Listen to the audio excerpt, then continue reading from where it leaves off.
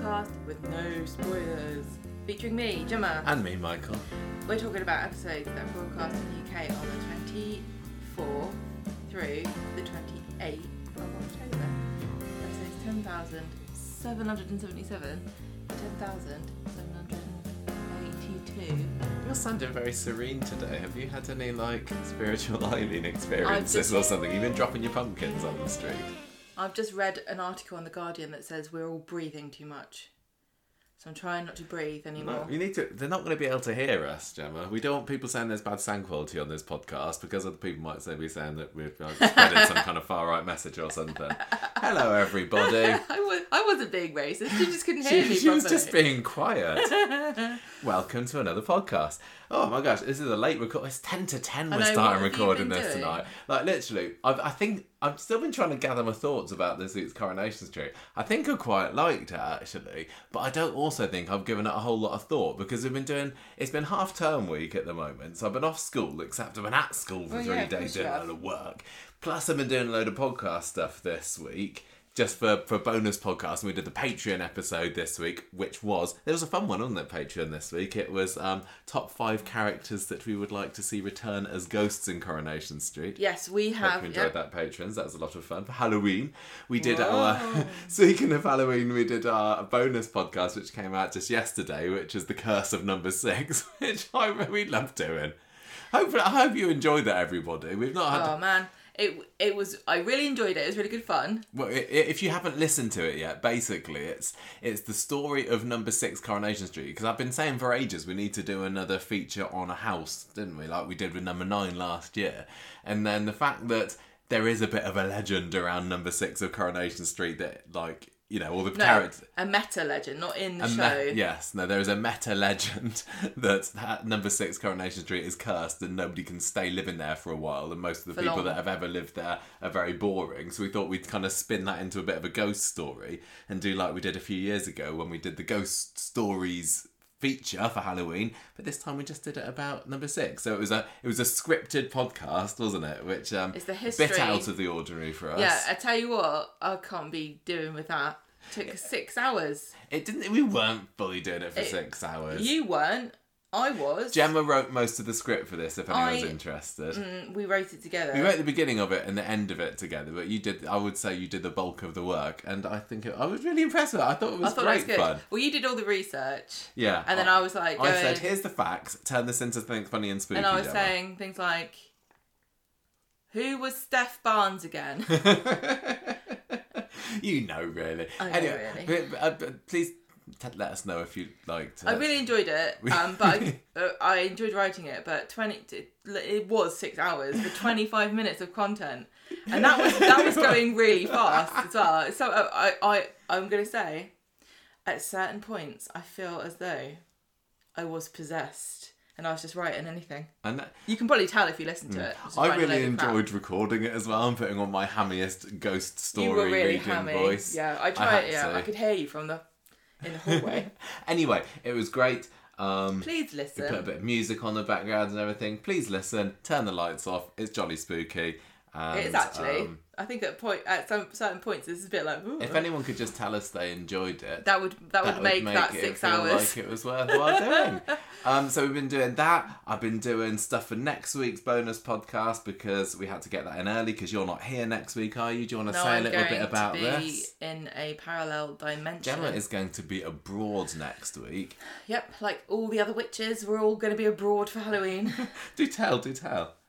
I'm going away. Gemma's going away. To the funny farm. No, really. It's not a secret where you're going, is it? Sorry, I only brought it up because you're going to Europe. I'm going on holiday. Gemma's going on holiday with her friends. Yes. To a secret location.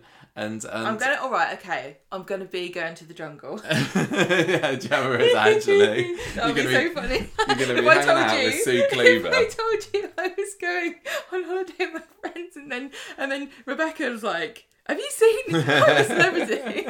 No. Why would I be in it? Tell you what, maybe I will watch it with you now. I tell you what, if they carry on doing that show for long enough, there will be a stage at which this very, very, very, very small amount of celebrity would be enough to get us on. Yeah, exactly. It's only going to take a few thousand years Yes. to get through all the ex-Big Brother contestants. You're going to Bruges, aren't you? You're going as a 40th birthday trip I don't with all of understand Gemma's why other 40th birthday friends. Relevant. It's not relevant. So, well, it's relevant because it means that I'm going to be home alone for another week. Send your care packages, PO box. Excuse me. I knew we should have set one of those up. Gemma has set up some food for me to heat.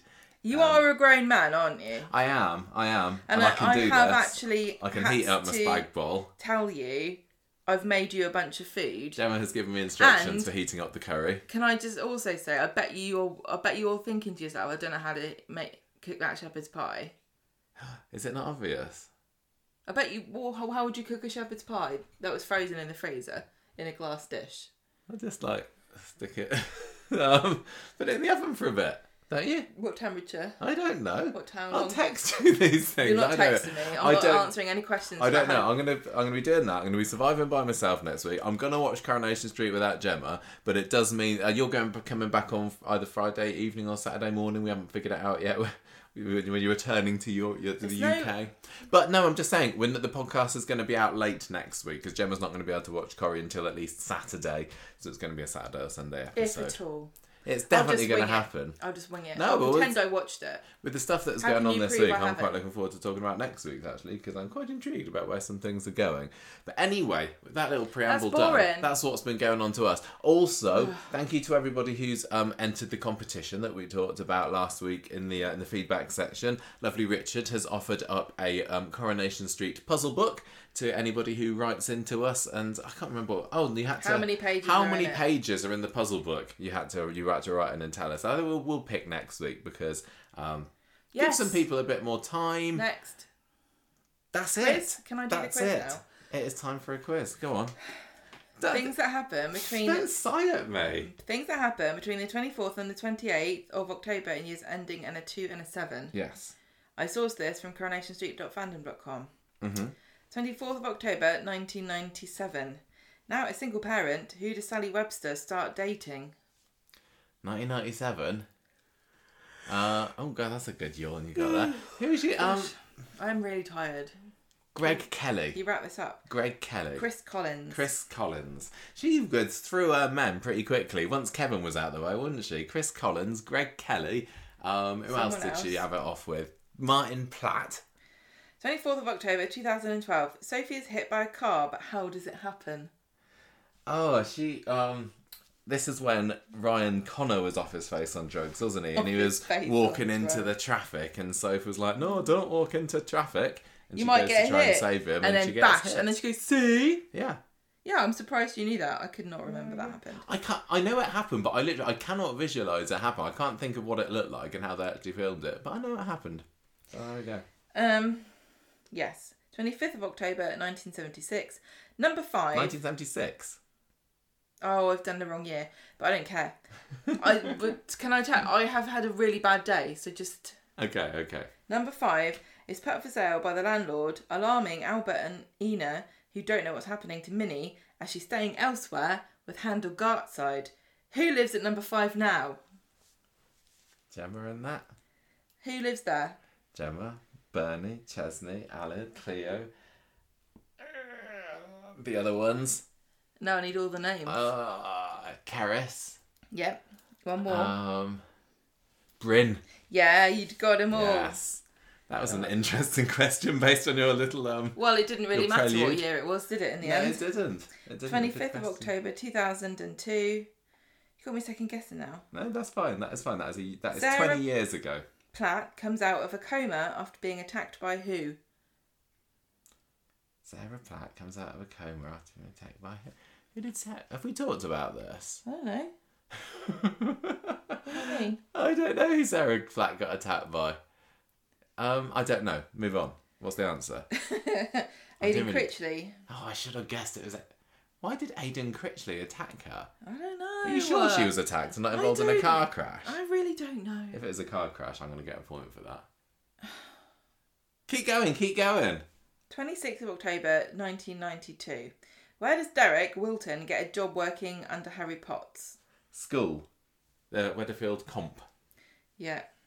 He was a caretaker. 27th of October 1997. How does Ken Barlow end up in bed with Nick and Leanne?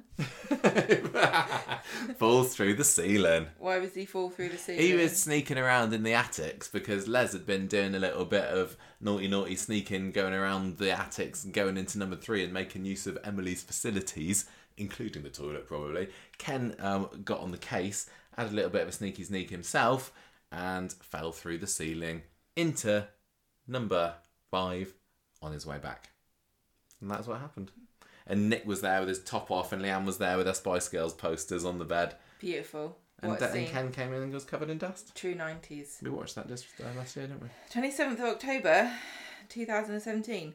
Final appearance of which character? I think I saw this on Twitter the other day. I'm going to say Andy Carver and Vinnie Harvey. Vinnie Harvey, man. Yeah. Yes. 2 characters. Well, I just got Andy Carver here. Yeah. I assume Vinnie as well. 28th of October 2002. Why does Ken get arrested? 2002? Did you say? Yeah. No, don't get mad at me. Why did Ken get arrested? The quiz, then. No, it's a great quiz. Why did Ken get arrested? Can I just also say, all of the mistakes here is my fault. It's not Coropedia doing. No. Why did Ken get arrested? Stupid. Why did Ken get arrested? I don't know. Literally, my brain is mush today. I've got here, he's dangerously handsome. I don't think that is true. He punched Aidan Critchley. He punched Aidan Critchley. But you're going to now tell me that wasn't true and it was a car crash? No, he definitely punched Aidan Critchley. He wasn't punching Aidan, he was driving a car into him. No, he punched Aidan Critchley in the face, in the classroom, in the episode. Who's got a birthday coming up? 29th of October, Faith and Nicole Holt, who are Hope Stape the 4th. 30th of October, director Walter Butler, director Roger Cheveley, and Speak of the Devil, Dean Ashton, who played Aidan Critchley. Happy birthday to him. 31st of October, what he's up to now. Daphne Oxenford, who played Esther Hayes, and Craig Kelly, who played Luke Strong. 3rd of November, writer and director Jim O'Hanlon. Happy birthday. All those people. It's nearly bonfire night. It is nearly so what? I don't know, I'm just telling everybody, don't sell fireworks to children. No. Let's get on with Street Talk. Right, it's this week's Street Talk. As I said earlier, I think I quite enjoyed this week's Coronation Street. I think that the relative lack of summer this week kind of helped the enjoyment of it. And we noticed that she wasn't in Wednesdays and Fridays episodes. It was good, wasn't it? And we also had, of course, the return of Spider in an interesting direction for his character, I have to say, and one that was maybe a little bit unexpected. But it's weird, isn't it? I much prefer my idea of why he's an undercover cop, but he's maybe got 2 cases on the go. I don't know. We're not going to talk about that. I don't think so, because it's the same person.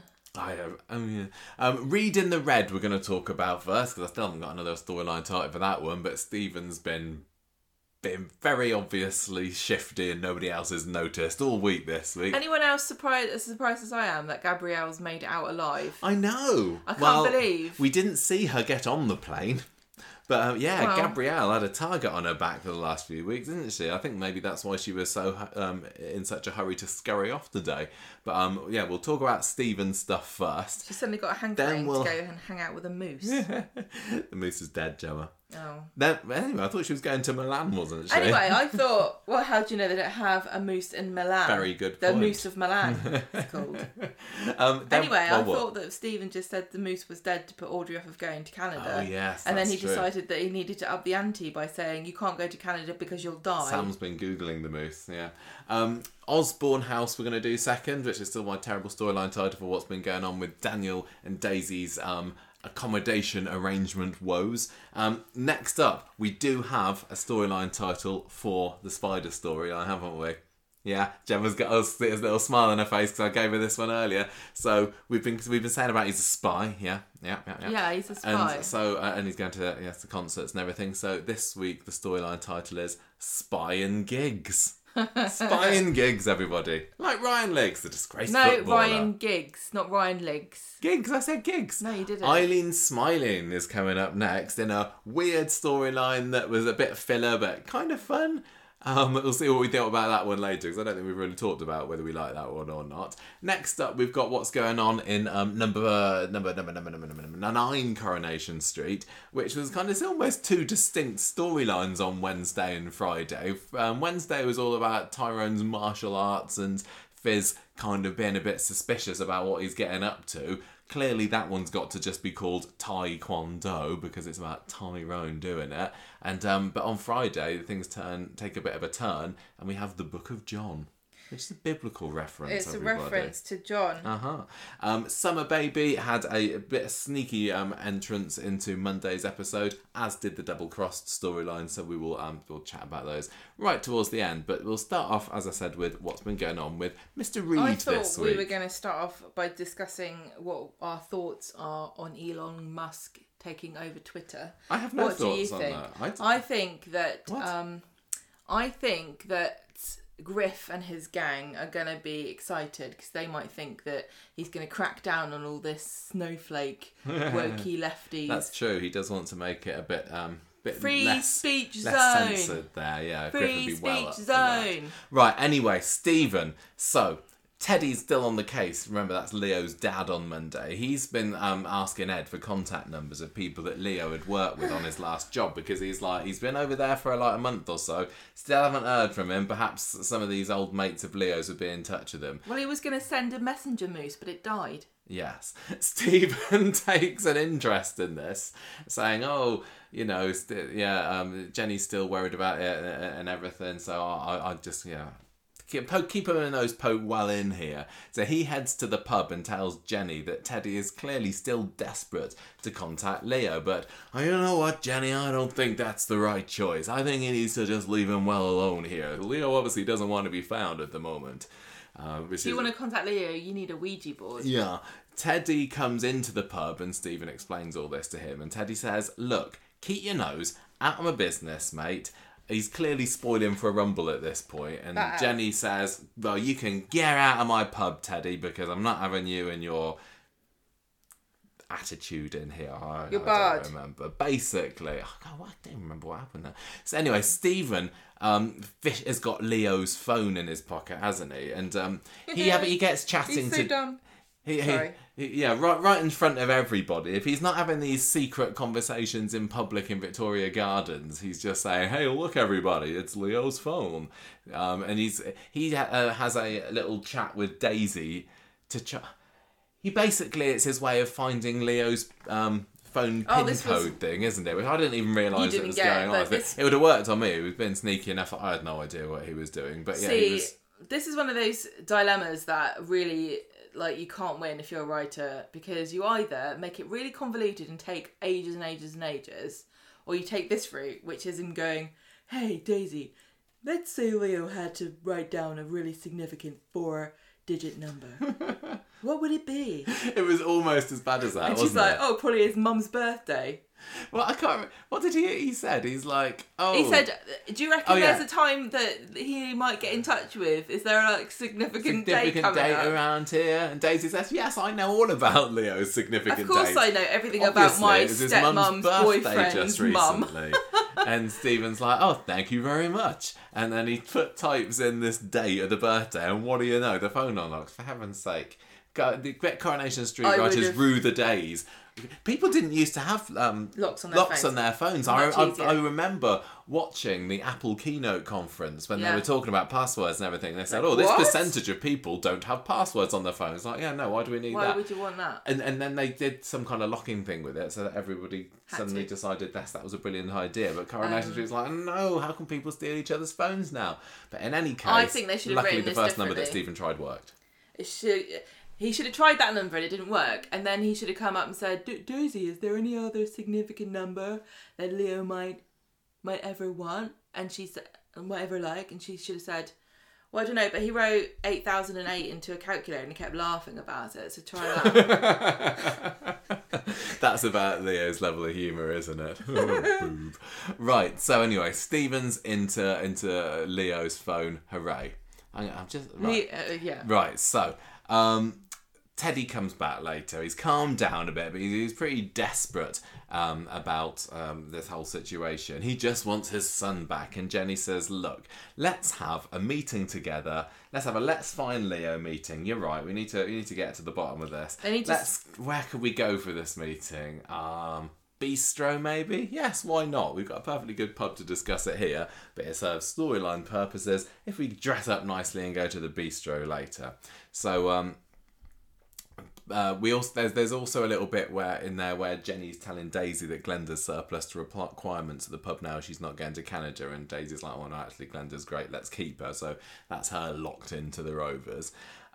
Stephen snaps copious photos of Jenny and Teddy going into the bistro together on Leo's phone. Was it on Leo's phone? Or iPhone? Doesn't really matter. And uses it. He then texts them. Taking it. Yeah, okay. He texts them from Leo's phone to say, hey, one of my mates saw you going into the bistro together. What's going on there? You've moved on from me quite fast, haven't you? Onto my dad and all. That's a bit weird. I hate you. Don't ever contact me again.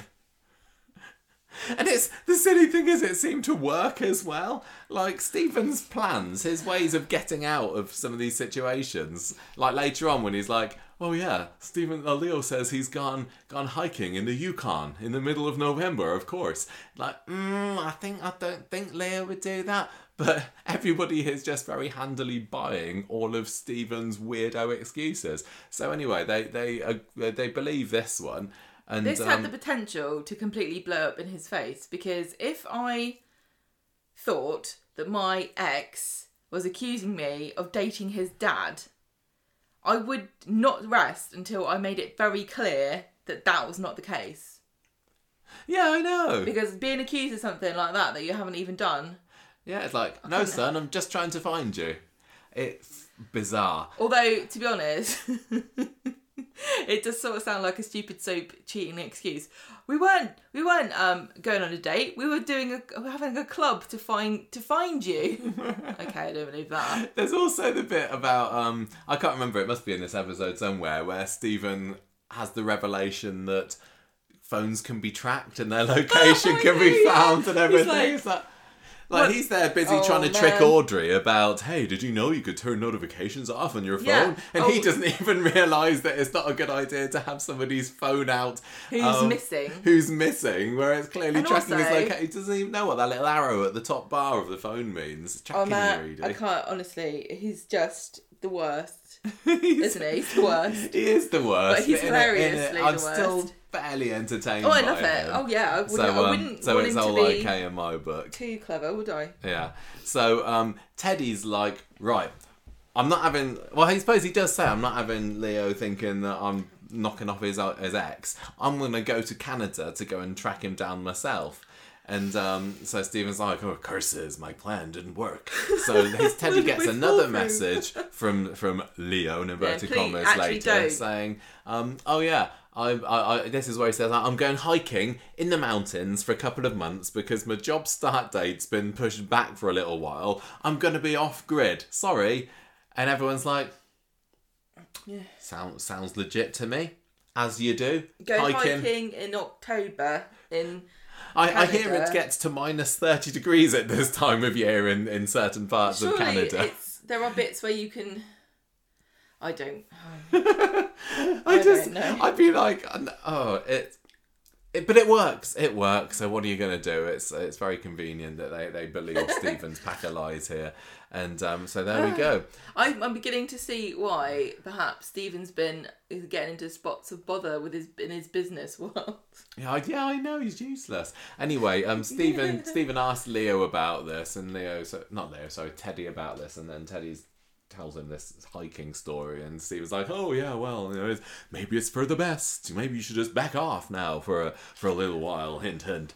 So he's in the clear now. He goes back to the pub, does Stephen, updates Jenny on the situation and says, yeah, Teddy's decided to end contact with Leo and he's not talking to you anymore. But he's not dead. Don't ask me any more questions and maybe just move on, love. Do you believe me that he's not dead? You do believe me, don't you? He's not dead. Definitely not in a bin. And he's definitely not around here somewhere.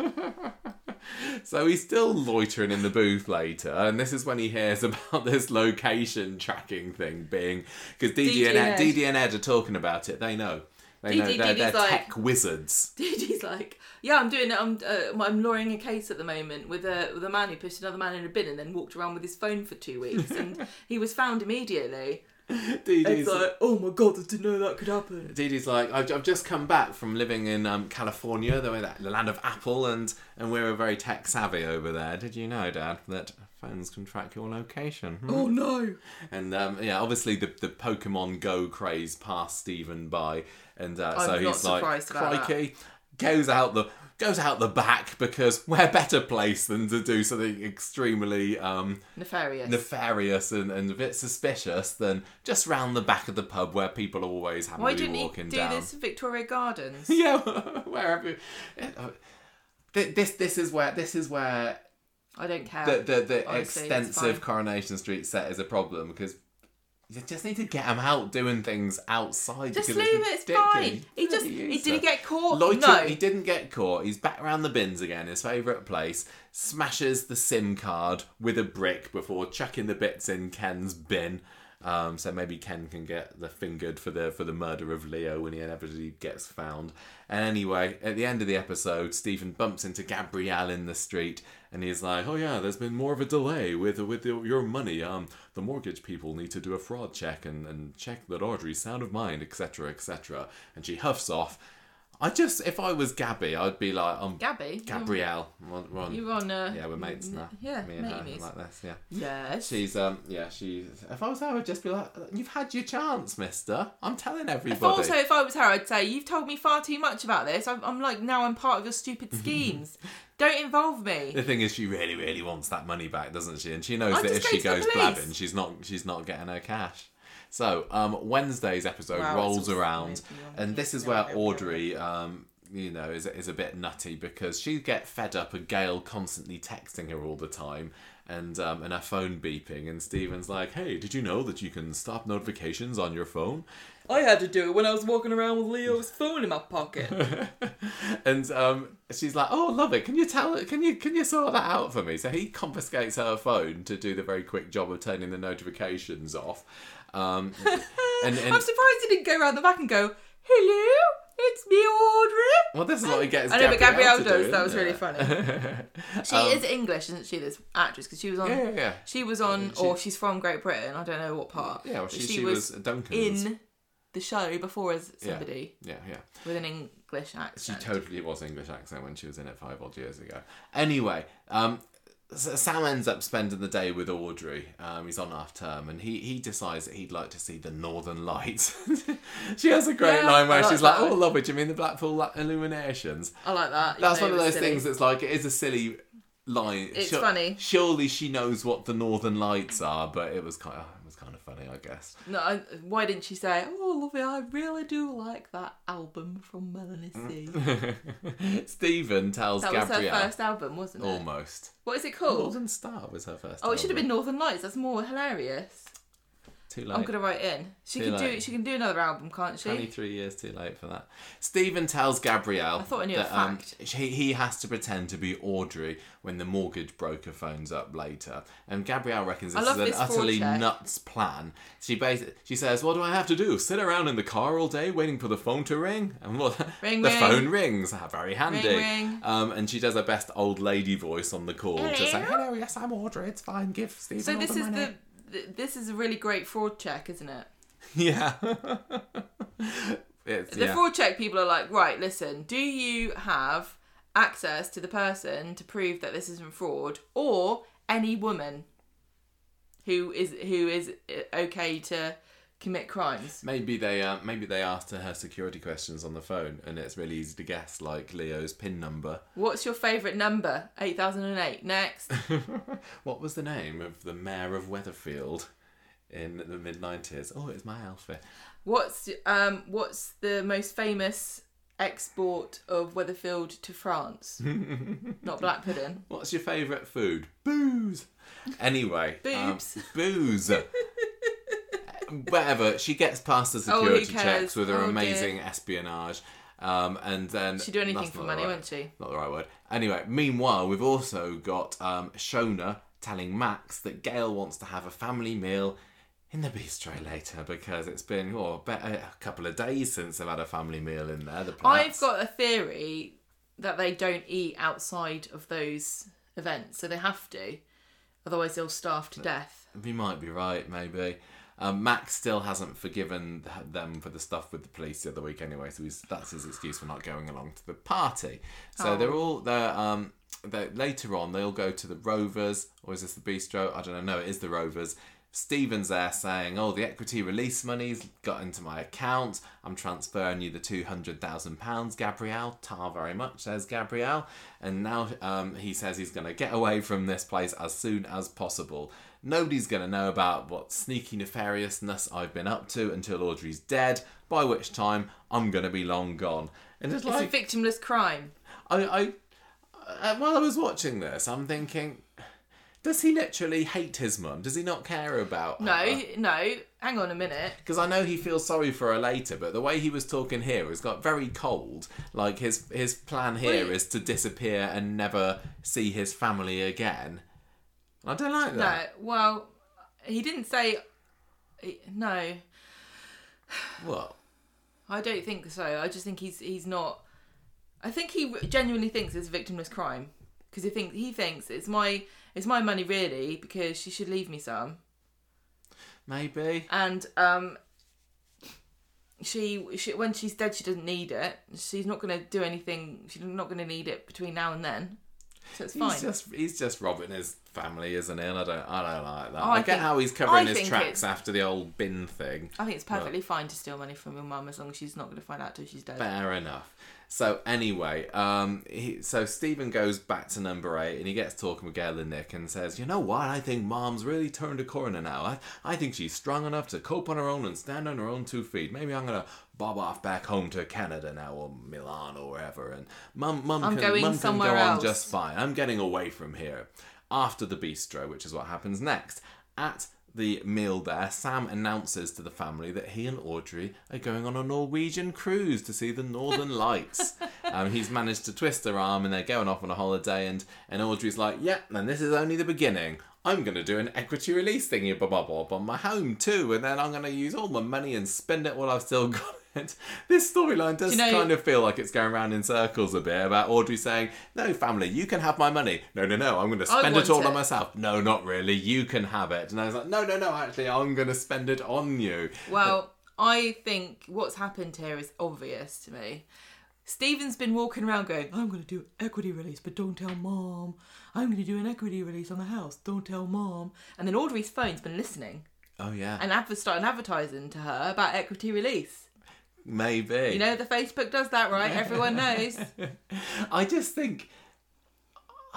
I saw some people online theorising that maybe Audrey is kind of knows what Stephen's up to. I think that doesn't make any sense. I don't think Audrey is not the sort of person who would create an elaborate scheme to make him feel guilty. She would just confront him. Yeah, but it's just a bit of a massive coincidence that literally within hours of him doing his own equity releasing, she decides it's a great idea to do. I didn't like that particularly. Maybe she overheard him on the phone and she thought he was talking about somebody else's mum and thought, I should do that. Well, yeah, maybe. Well, this is the price he has to pay for being so terrible at being sneaky with his secret conversations, isn't it? Price? Clearly. What? What do you mean? No, if he was a bit better at having secret conversations, if he moved away from the vicinity for him to get up to his nefariousness, maybe Audrey wouldn't have overheard him if that's what she's done. Anyway, thought it was very convenient soap-wise, but let's move on from that. Anyway, so she's going to do her equity release. Stephen's like, oh bloody hell, that's going to cause a bit of problem for me. So he's like, Mom, no, I don't think you should do that. That's a really bad idea. What if you had some kind of medical emergency and you needed the funds? Do you really want the company to get the house after you die too? And David's also like, I don't know why Stephen's the one that gets the voice. I don't want to do the voices for everyone. I could though. David's like, no, I'm not happy either that Sam's getting all this preferential treatment. You got 3 great-grandchildren, Gran, don't you forget about this. Well, Why are you favouring Sam at the moment? I know his mum's dead and all, but we've all been through our own fair share of dramas too before Sam showed up on the scene the other year. I guess if I was David, I would agree with this, but I would think I would have put it a bit more diplomatically, but that's not David's bag, is it? Well, wouldn't you just assume, be like, oh, where are you going to take Lily then? Yeah, football camp. That's what I was just thinking, football camp. Because that's her new thing at the moment, she bloody apparently. Loves it. She loves football. And Audrey loves football too, you can tell.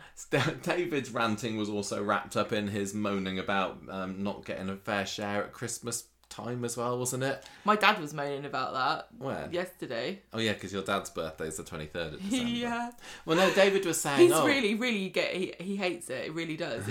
So David, I can totally understand. But equally, David ruins Christmas every year for everybody by making it about himself. Well, yeah, exactly. They're just getting him back for Christmas 2006 when he invited Maureen Webster around for Christmas lunch, isn't he? This would be one of my greatest fears about having a child. What? They ruined some kind of exciting date by having their birthday on it. They would. Imagine if I had a baby and it was on Halloween and it was born. I'd be like, oh, ruin this now. I can't have a party for the next 18 years. I thought that David's problem was more with the fact that for Christmas presents, Sarah Louise, who had a special Princess Castle or something, it cost £2.50 more than whatever it was that he got. Yeah. Which I thought was odd that he and Gail remembered the exact prices of these presents, but again, well, a grudge is a grudge. Never mind, it's a soap. Let's just imagine that's all okay. So anyway, let's just get over it, shall we? So Audrey says, fine, whatever then, the trip's off. So after the meal, it's just like, well, fine then, I'm not going to treat everybody equally. I only like Sam. That's basically what she's saying, isn't it? She's like, I have no intention whatsoever of giving anybody else any of this money, so fine. No, I don't know. She goes out... Can't she just have said something like, oh, I fully intend to treat everybody? I thought that she did, that's the problem. Oh, well. Can't treat everyone all at once. You also can't live your life like... Right, okay, so I took Sam on a Norwegian cruise and that cost £2,854. So I'll give you the £4 because your trip is going to be... Yeah.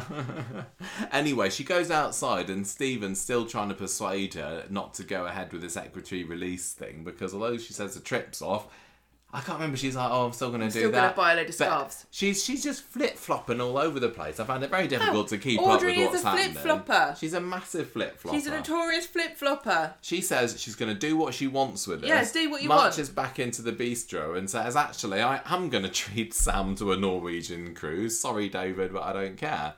So, Stephen and Gabrielle later on have another secret, in inverted commas, Ginnell meeting where he tells her what's going on with Audrey and she's like, well, you know, I'm bugging off back to Milan soon, Stephen. Thanks for the cash. You can sort out this problem yourself now. So, Stephen's solution to this conundrum that he's found himself in is to offer to pay for the cruise himself. So he's just going to bankrupt himself all over again. Didn't Gabrielle suggest this to you? I can't remember, did she? I'm not sure. So and he says, hey, Mom, how about I pay for this cruise? It's my treat. That way you don't have to release the money from your house. I want to do something special for you. Audrey seems to like the sound of that and says, cheers very much, Stephen. I will not do equity release on my house and you can pay for the trip. And then she decides over the course of the next episode to say, how much can I get out of my son here? I know, she's like, guess where we're going then? We're going on a trip to the moon to see the Northern Lights from there. How do you like that, Sam? Your Uncle Stephen's paying for it. Well, he's loaded. Everyone knows this. He is. He's mega rich, isn't he? So that's Stephen. Anyway, he says, also, I'm going to stay around here for a little bit longer now. I heard the moose died, so I'm not going back to Canada. Exactly. Friday's episode. So, yeah, Sam has decided... Well, Sam, Gail and Audrey have all put their heads together and spent all of Stephen's money on a fantasy trip to Canada. Yeah, because they're like trying to say, well, we don't have to pay for accommodation there because, Stephen, you've got loads of houses. I also like the way that she used the word properties. It makes it sound even more... high end, doesn't it? Like he's so posh. He doesn't have a holiday home. He's got multiple properties. Yes, he has residences abroad. and Stephen's like, I don't know whether I like the sound of that. So he's trying to dissuade Audrey from taking Sam to Canada, and he's like, surely Norway would be better. And Norway is so much a nicer country, and it's so much warmer there as well. And Gail says, oh yeah, but Stephen, Sam's got his heart set on Canada now, though, so we really can't take this away from him. You know, his mum's died and all that. So Stephen then spins this yarn about a child around Sam's age that was apparently found dead in the Canadian Northwest Territories that one time. Looking at the Northern Lights, He's probably looking at the Northern Lights when he was doing it. And, of course, Gail, who's only got 2 brain cells, immediately falls for this, obviously, fake story. And she's like, oh my gosh, that's terrible, Sam. You can't go to Canada I didn't know anymore. people died in Canada. I had no thought idea it was impossible. about that. Yes. So later, Stephen's having a sneaky moan to Gabrielle about everything that's going on. He's like, I can't really afford Norway, let alone Canada. And Gabrielle says, well, why don't you just try and get the trip cancelled completely? Why don't you lose Audrey's passport? I thought it was Gabrielle. I'd just be like, solve your own problems, Buster. I don't give a crap about your stupid dilemma. You're stupid, can't you? You literally can't think of how to get out of offering to pay somebody to go on holiday. Just say, I'm not doing it anymore. Yeah. I'm bored of this. I'm going back to Milan. It doesn't bode well for this future mastermind criminal, does it? How can I stop my mom from going to Canada? Problems. Oh my God. So, he goes round to the salon, doesn't he, for a little bit, and he looks like he's going to take her passport, but she doesn't, because she's there telling him how grateful she is for him funding their trip and everything, and she's like, oh yeah, it's going to be lovely, Sam's going to remember it, it's going to be the trip of a lifetime, it warms the cockles of my heart. And so Stephen kind of slopes off without the passport. Then there's a little scene. Is this the storyline? Yeah, it must be. Hope and Sam are talking about these Harvey letters again, and Sam's worried that Harvey is going to write back to him while he's on holiday in Canada or Norway or wherever they're on vacation. Yes, and he's like, should I tell Nick and Leanne about the fact that I'm writing to Harvey? Which is weird, because he was dead against it, telling them anything last week and making sure he kept it quiet. But she's like, no, don't do that. Adults just get mad when they find out that you've had secrets with them. My mate, Mad Dog, who, by the way, hasn't spoken to me in ages by now, said that I really mustn't tell Fizz and Tyrone that I'm writing to him. So I don't think you should tell your secrets to your dad and Leanne either, actually.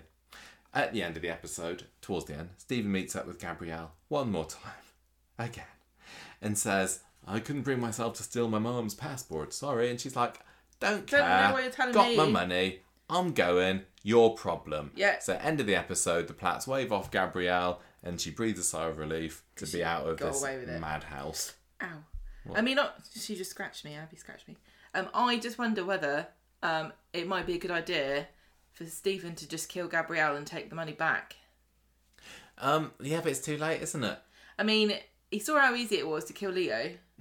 Also how easy it was to transfer £200,000 from one bank account to another just with a few taps on your phone. So all he needs to do is get her phone, crack the code somehow to get into it, which is probably very easy, and take it right back to her. Now we've established that Gabrielle can do Audrey's voice, maybe he can get Audrey to do Gabrielle's voice and phone the bank up. Yeah. And pretend to be her. In a way, I'm glad that Gabrielle's going, because I have quite enjoyed her in the show and everything, but I have got also very fed up with all these scenes of her and Stephen meeting up secretly together. It seems like every other scene in this story is just them meeting up in some not so secret location for him to update her on what's been going on, but we the audience already know about it, you know. Yeah. But I am honestly, I'm very, very surprised that he's not bumped her off. He might do still. I'm not convinced she's gonna make it out of this story alive. I think that maybe the story's on ice for a little bit, and she's gonna come back at some point in the future, and then he's gonna finish her off. Then maybe she'll come back at Christmas because she's lonely and she's got all this money. Yeah. And she wants to buy everyone a present. How have you been enjoying this story this week? I love the audacity of Audrey, like, just planning a trip to Canada and expecting it to pay. Well, he offered to pay, didn't he? Yeah, but so what? He didn't offer to pay to go. He said, "I'll pay for you to go to Norway." Oh. He didn't say, "I'll pay for you to go anywhere in the world and watch the Northern Lights from there," did he? I kind of enjoyed that. I'm getting what... I'm still enjoying this story. I'm saying I'm enjoying this story. I think I am, but I'm also seeing a lot of hatred for it online. It doesn't appear to be going down well with lots of people. You can't judge people's reactions. And I don't know whether I'm actually enjoying it or whether I'm just telling myself I'm enjoying it because I like this type of story generally. I think that I'm not convinced about whether Stephen is that effective a villain because there's Hapless and there's this is a level below, isn't it? He's useless. I want a villain that I can really get behind, and I want him to be properly sneaky and nefarious and terrifying and and scary and nobody's safe. But I'm not getting that feeling. He's just coming across as a bit desperate and pathetic. Yeah. So I want them to up the stakes somehow. I thought it was great when he actually killed Leo. It's just been meandering a little bit since then. And I want somebody to pick up on the fact that he's being really obviously shady. But I don't know. I guess that all the plats are a bit too dense for it. Don't you think that he's being too obvious about it, hanging around the pub for no particular reason and all that? They all do that. I guess they do. I'm so on this story at the moment, but it clearly is going to ramp up, so maybe that's another reason why I'm holding on hope for it, I suppose. Do you want to add anything to this one? No. Shaking the head no's, fine. On to Osborne House then, Gemma. What have Daniel and Daisy been up to this week? What larks? Oh dear. I feel like I can just summarise this by going, they want to move in together, but they get confused and try to move into each other's houses. Yeah, that's the TLDR version of this storyline. But Paul fixes the bathroom door on Monday, and now he's like, great, now Daisy can move in. And Daisy's like, I don't really want to move in because of all this Sinead nonsense all over the place. Let's get rid of it. And he's like, no, it's fine the way it is. It is like I do think that the decor of the flat is very, very Sineadian, not Daniel-y, isn't it? And there's things like the clay handprints and everything there, but it is all a bit hippy dippy. It's not the sort of place that Daisy would live in. No, and I don't think Daniel. I get that he's obviously very defensive because we find out why later. But if I was Daisy, this would be alarm bells. Like he won't let you decorate the house at all. Yeah. Because he wants to preserve his wife's... He's being a little bit controlling here. There's got to be a bit of give and take here, Daniel. But anyway, it turns out... But also this week isn't necessarily the best week to have that conversation with him about it, That's exactly what I'm about to say. Yeah. Daniel, he's upset, says Adam to Daisy, because it is the anniversary of Sinead's death this week, so she realises that that's why he was... Got it playing on his mind. Adam goes to visit Daniel at the flat and says, Daisy can't be expected to be tiptoeing around this if you didn't even tell her that it was the anniversary, and you and Daisy are good together, so you better not mess it up. So Daniel goes to the pub, tells Daisy he loves her, and that she's the one he wants to live his life with, and I will agree to move out of the flat with you. I would have thought that Daniel was the sort that he would make it like patently obvious that this is Sinead's death anniversary. He can't stop banging on about her, and I would have thought that he'd have been talking to Bertie about it maybe. I'm surprised that she hasn't prepared a video that they can all watch. Yeah. If you're watching this, it's because I've died. Wednesday, Daisy awkwardly brings flowers for Daniel for this anniversary. Sweet. And he's very grateful, and he tells he says what plans they have for the day. Yeah, they're going to go and visit the grave. He goes off somewhere, and then Bertie says, "Thank you, Mummy," to Daisy, and she's like, "Oh dear." Daniel takes Bertie to Victoria Gardens because that was Sinead's favourite place. She was always sitting in That's where they Victoria had their Gardens. pagan wedding, isn't it, in Victoria Gardens? Very special location. They get joined by Beth, and he says he'll never forget Sinead. You've written he'll forget Sinead. Thank you. She smiles and says, "You better not, because I'll cut you." And then I'd believe it with Beth as well. And then she takes Bertie off. If they keep doing this to this poor kid, he's going to think his mum's death anniversary is his birthday or something. Daisy is panicking about the fact that Bertie called her mummy with Jenny, and then Daniel comes into the pub, and then he talks about the fact he doesn't want Bertie to forget about Sinead, and Daisy looks very uncomfortable. They all go back to the flat, and then Bertie calls Daisy mummy again, and then this time it's Beth and Daniel are there. Yeah, Beth is there. She's really upset about that. And then Daisy's like, "Yeah, this has happened more than once," and that turns out to be a big thing as well. And Beth's like, "Oh, how convenient! How convenient! On the anniversary of his mum's death, he's got a new one." And then Beth says to Daisy, "You'll never be Bertie's mum." And sometimes I think I'm the only one around here who even misses Sinead. And then Daniel says, "I miss her. I went to see her grave." Beth doesn't care. She stomps off. Then when he's alone with Daisy, Daniel says, "I don't really care whether Bertie calls you mum. What I want to make sure though is that you don't take on too much here and become a mum before you're ready." And so he says he's fine with it. Yeah. And she's like, "Well, I think this might be a bad idea for us to move in together. I think I need some space." So then she goes back to see Jenny again, and Jenny tells her about the first time that Daisy called her mummy, and she reckons it will all be fine, and that it'll be fine, basically. Just shut up, it's going to be fine. Later on, Daniel is having a chat with Beth in the flat, and she's getting really upset, and he's explaining himself.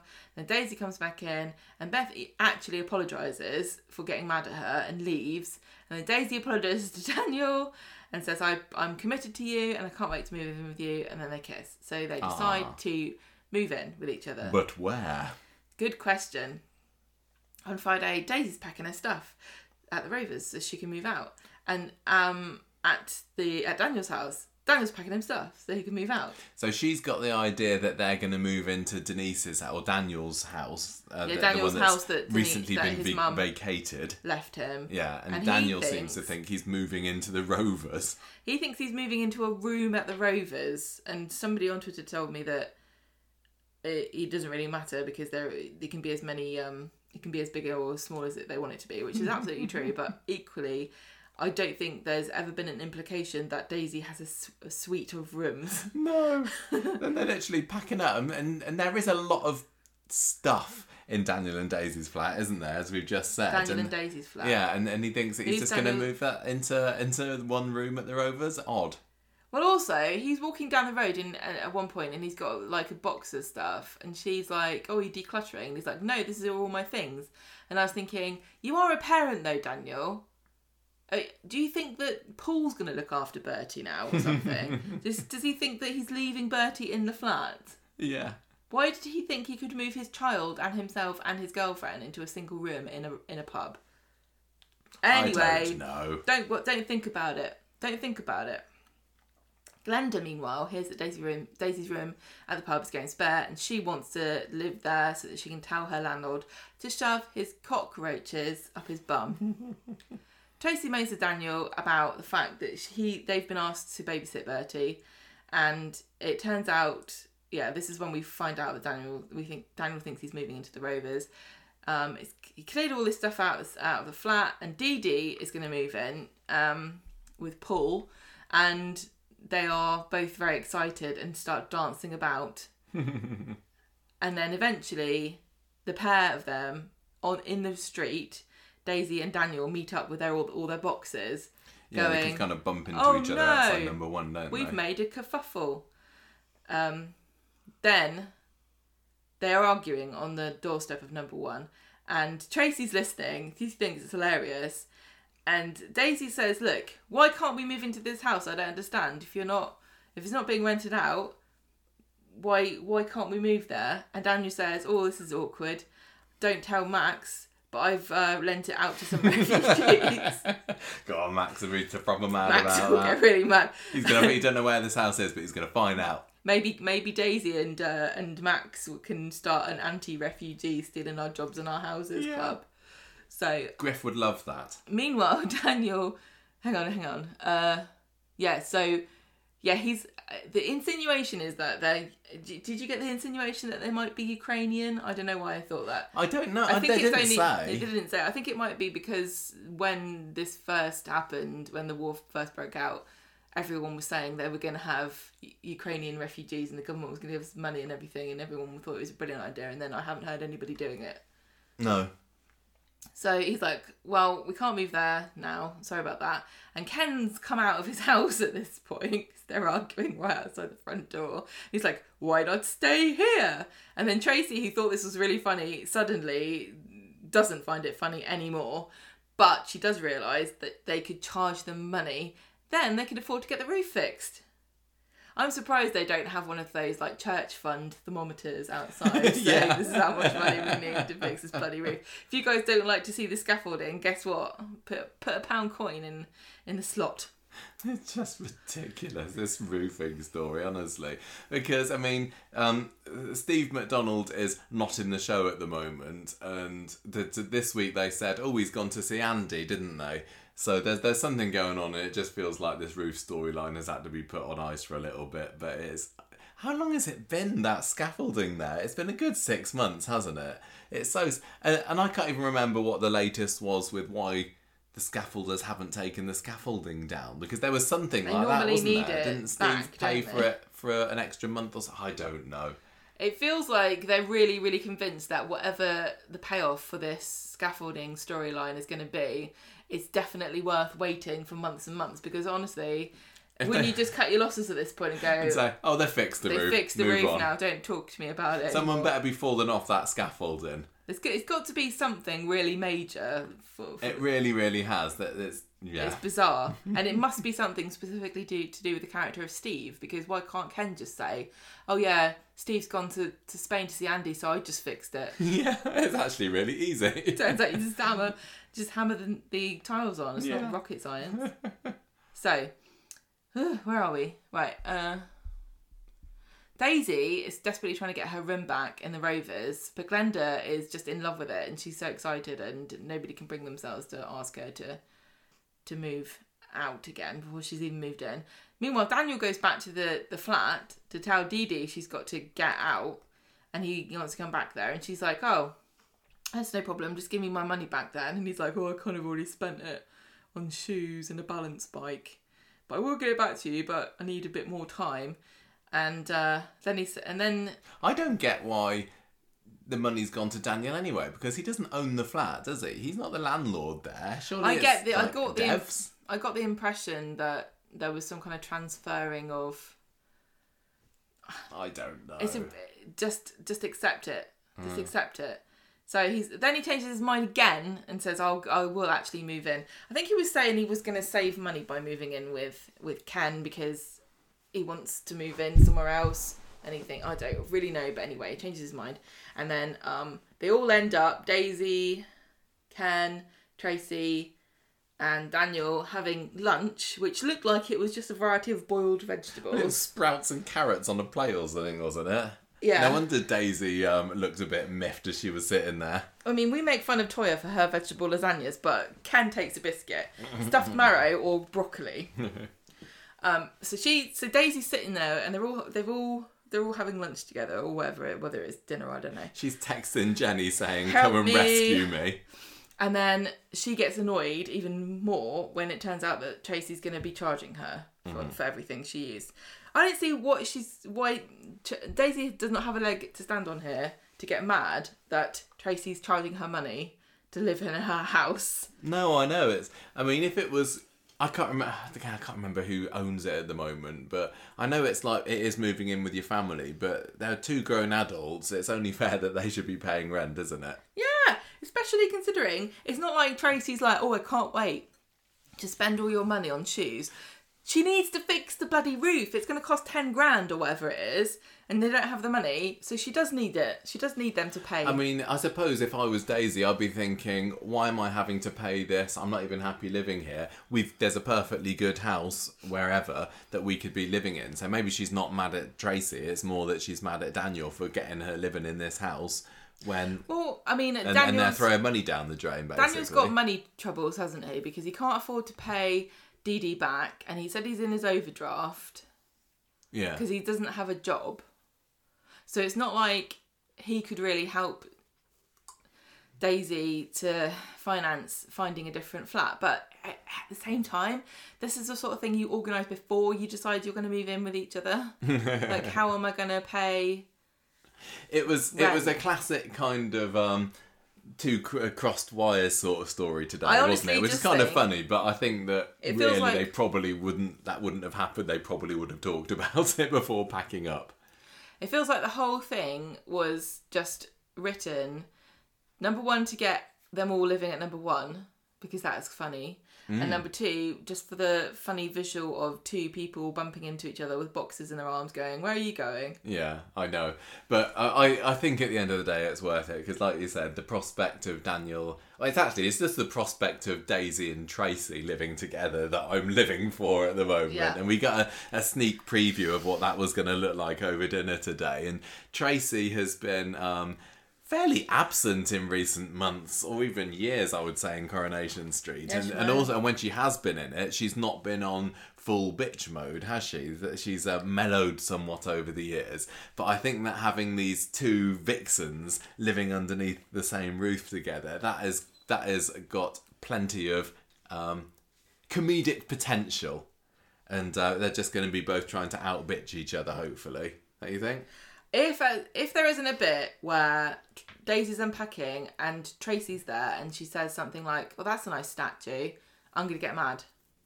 Why? I need a little sly dig where Tracy insinuates that she might murder Daisy if she annoys her too much. I just think they need to, like, they can have competing for who gets the bathroom and... there's always, whenever a group of adults share somewhere... In a soap, there's always a bit where somebody's in the toilet for an inordinate amount of time. And the way the number of people that live here at the moment, I'm not surprised. I mean, I think Ken's going to have to think about reopening the outside Kazi in the yard, isn't he? Because now living at number one, we have Ken, Steve when he's back from Spain, Tracy, Daniel, Daisy, Bertie, Amy and Jacob. There's an awful lot of people living in this house that really it's probably built to hold maybe 3 or 4. There literally cannot be that many. I know we all know it's obvious, but the front room is a bedroom, and then you've got the living room / dining room, and then the kitchen. Yeah. So there can only be 3 or 4 rooms upstairs, one of which is a bathroom. I mean, in the past we've had like Ken, Deirdre, and Blanche living there. With like, I can't think that there's. I can't get my head around the maths. Never bother. Really. Never try to work this out. Geography in Weatherfield is very different. It's like House of Leaves. Yeah. So but anyway, I don't care because, like I said, Tracy and Daisy together would be brilliant. I adore Daisy, and I think it's going to be a lot of fun. And I just think it's great that she's there in the middle of the Barlows. This character who was literally made up out of nothing a couple of years ago. She was brought in as apparently the stepdaughter that Jenny had never had, and now she's been thrown in with this big Barlow dynasty. Good, isn't it? It really shows, I think, that they think very highly of Charlie Jordan, that they can just, get her in there with the big guns, really. So loving it. This stuff with Bertie this week with the I think it was probably fairly inevitable mummy calling, wasn't it? I mean, I think that it's no surprise because this is Beth we're talking about, but she was a little on the harsh side for being really mad at Daisy for Bertie calling her mum. But Beth is the epitome of unreasonable snarkiness, isn't she? It would really hurt, though, to be Beth and to see... It would. Daniel just cozying up with this girl and then... Yeah, but it was bound to happen. Daniel's clearly not been showing Bertie the videos as much as he should have done. He's just going to have it constantly streaming in the background now or something. But I just think it's sad, obviously. But if this couple has got any kind of future, and we are talking about a Coronation Street couple here, so they're probably going to be split up within the year. But if the idea is that they're going to stay together forever, Bertie is inevitably going to be growing up thinking of Daisy as his mum.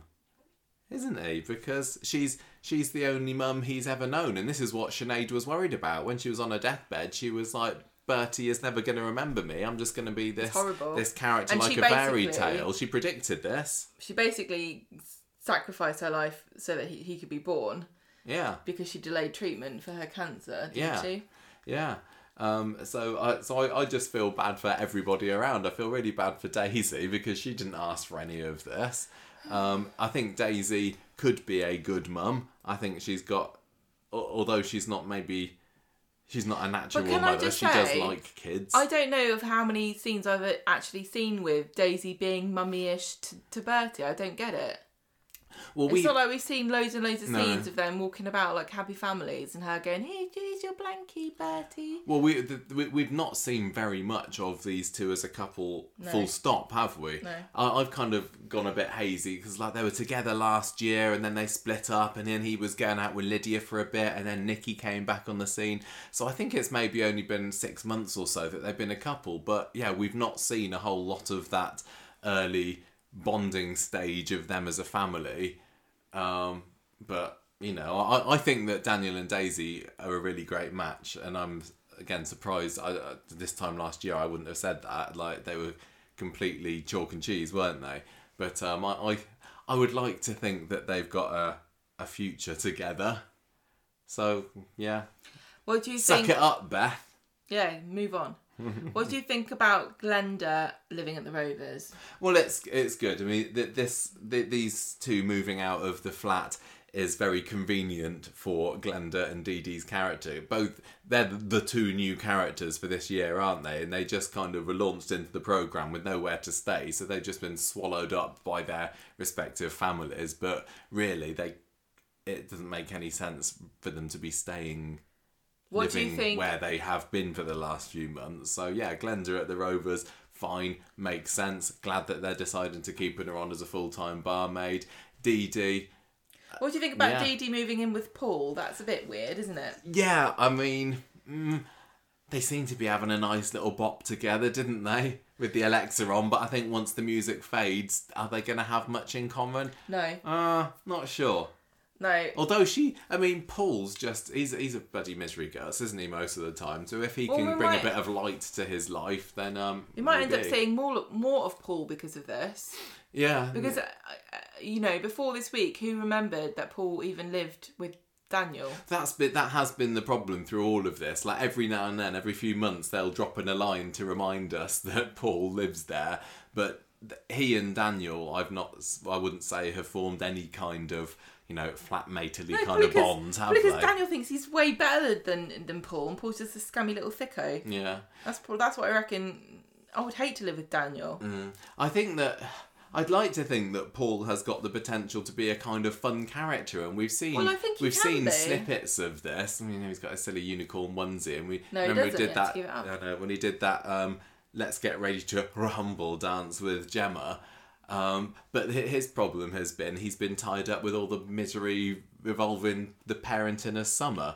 So maybe he and Dee Dee could make an interesting pairing. Well, he's been caught up with two whirlpools of misery because he's also been embroiled with Gemma and the Quads and Chesney. Yeah.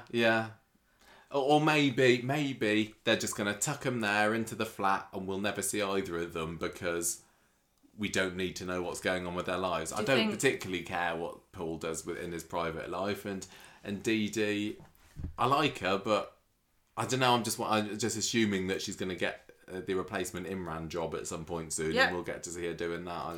Do you think that they're going to give that flat a makeover?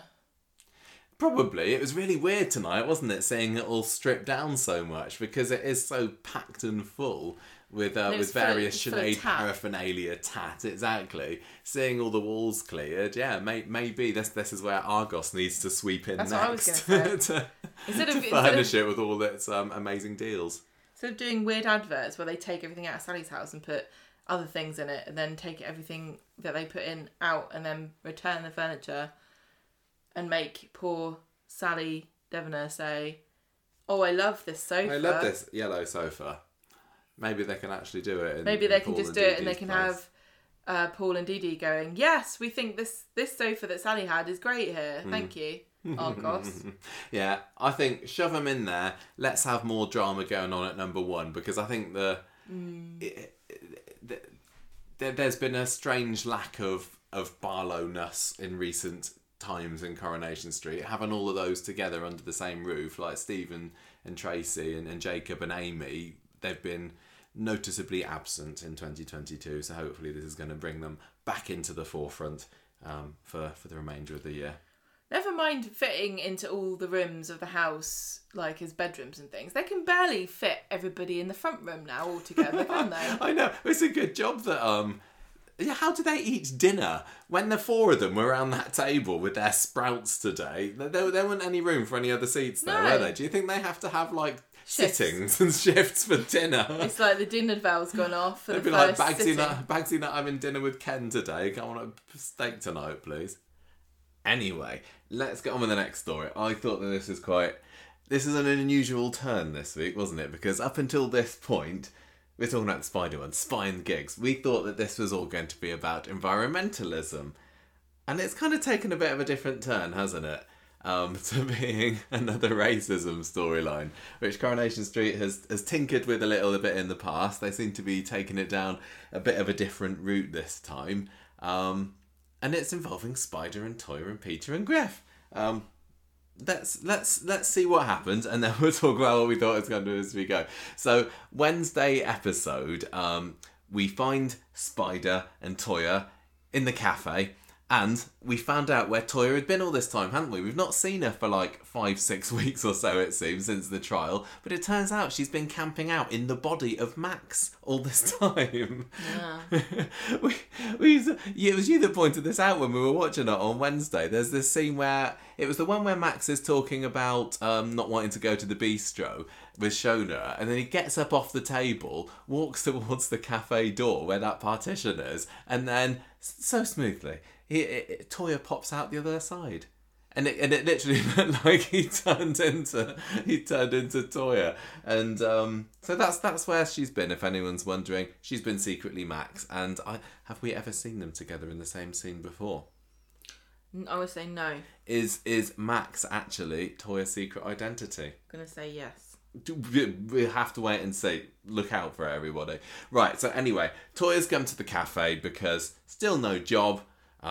As far as she knows, Spider's got no job, so what better thing to do than go to the cafe in the morning, where they meet up with Peter and Griff, who summon them all together. Now, he wants to take them to a gig with this new up-and-coming band playing. That's definitely not Wet Leg. Sorry, Shona. I kind of missed how much that he was telling them he knew about it, because he was like, oh, it was some band that are... Was he being purposefully mysterious? I thought he was, and you didn't. I thought that... No, you thought he didn't know either. I thought that he didn't know where it was, and you thought he did. Yeah. But anyway, he knows it's a racist band because he wasn't surprised, so it must... Unless there's loads of racist bands, and it could be any of them. I don't know. But anyway... I thought there was more than one band anyway, because I'm sure he said that there was an up-and-coming band and then somebody else was opening for him. Maybe. Anyway, he wants them to go with this gig. He's like, I know where we want to go. I'm not telling you any more about it. Spider, I think he's not so sure about it. He doesn't... He's been kind of... nervous about all things revolving around Griff recently because he's been investigating him as a police detective, and he thinks that this isn't a great idea to go to, and he definitely doesn't want Toyah to go along to this to expose them to the potentially nasty racists that are going to be singing some naughty songs there. So he's like, oh no, not sure about this. Also, Gemma, Spider and Toyah, wedding ring, no wedding ring, what's going on there? She took it off. She flipping took it off. Can you believe it? No. She's... I don't like that at all. What's going on there? Anyway, she says she's always going to love Imran. Time to move on. I'm not ready to move on, Toyah. I've still got my Imran wedding ring on or whatever in my heart. Can't believe you've moved on so quickly. They go to the pub. No, Spider goes to the pub. Says, sorry, Griff. I can't go to the gig tomorrow. It's not really my cup of tea. Sorry about that. Griff, fairly miffed about this. But we find out that Spider doesn't have much choice about this whole gigging thing because he's on the phone later on. I'm kind of lost count now how many times we've had little scenes of Spider loitering places, being on the phone to people that he probably shouldn't be overheard talking to. But he's there with his boss, telling them that what was it? He was saying that he can't go to this gig tomorrow, but the guy was saying no, you really need to. So I guess at this point, Spider does know that it is going to be something that's potentially related to the case, but he doesn't want to do it because Toyah's knocked that she's seemingly being dumped in favour of him going to this gig, isn't she? She's annoyed that she's been put off of going.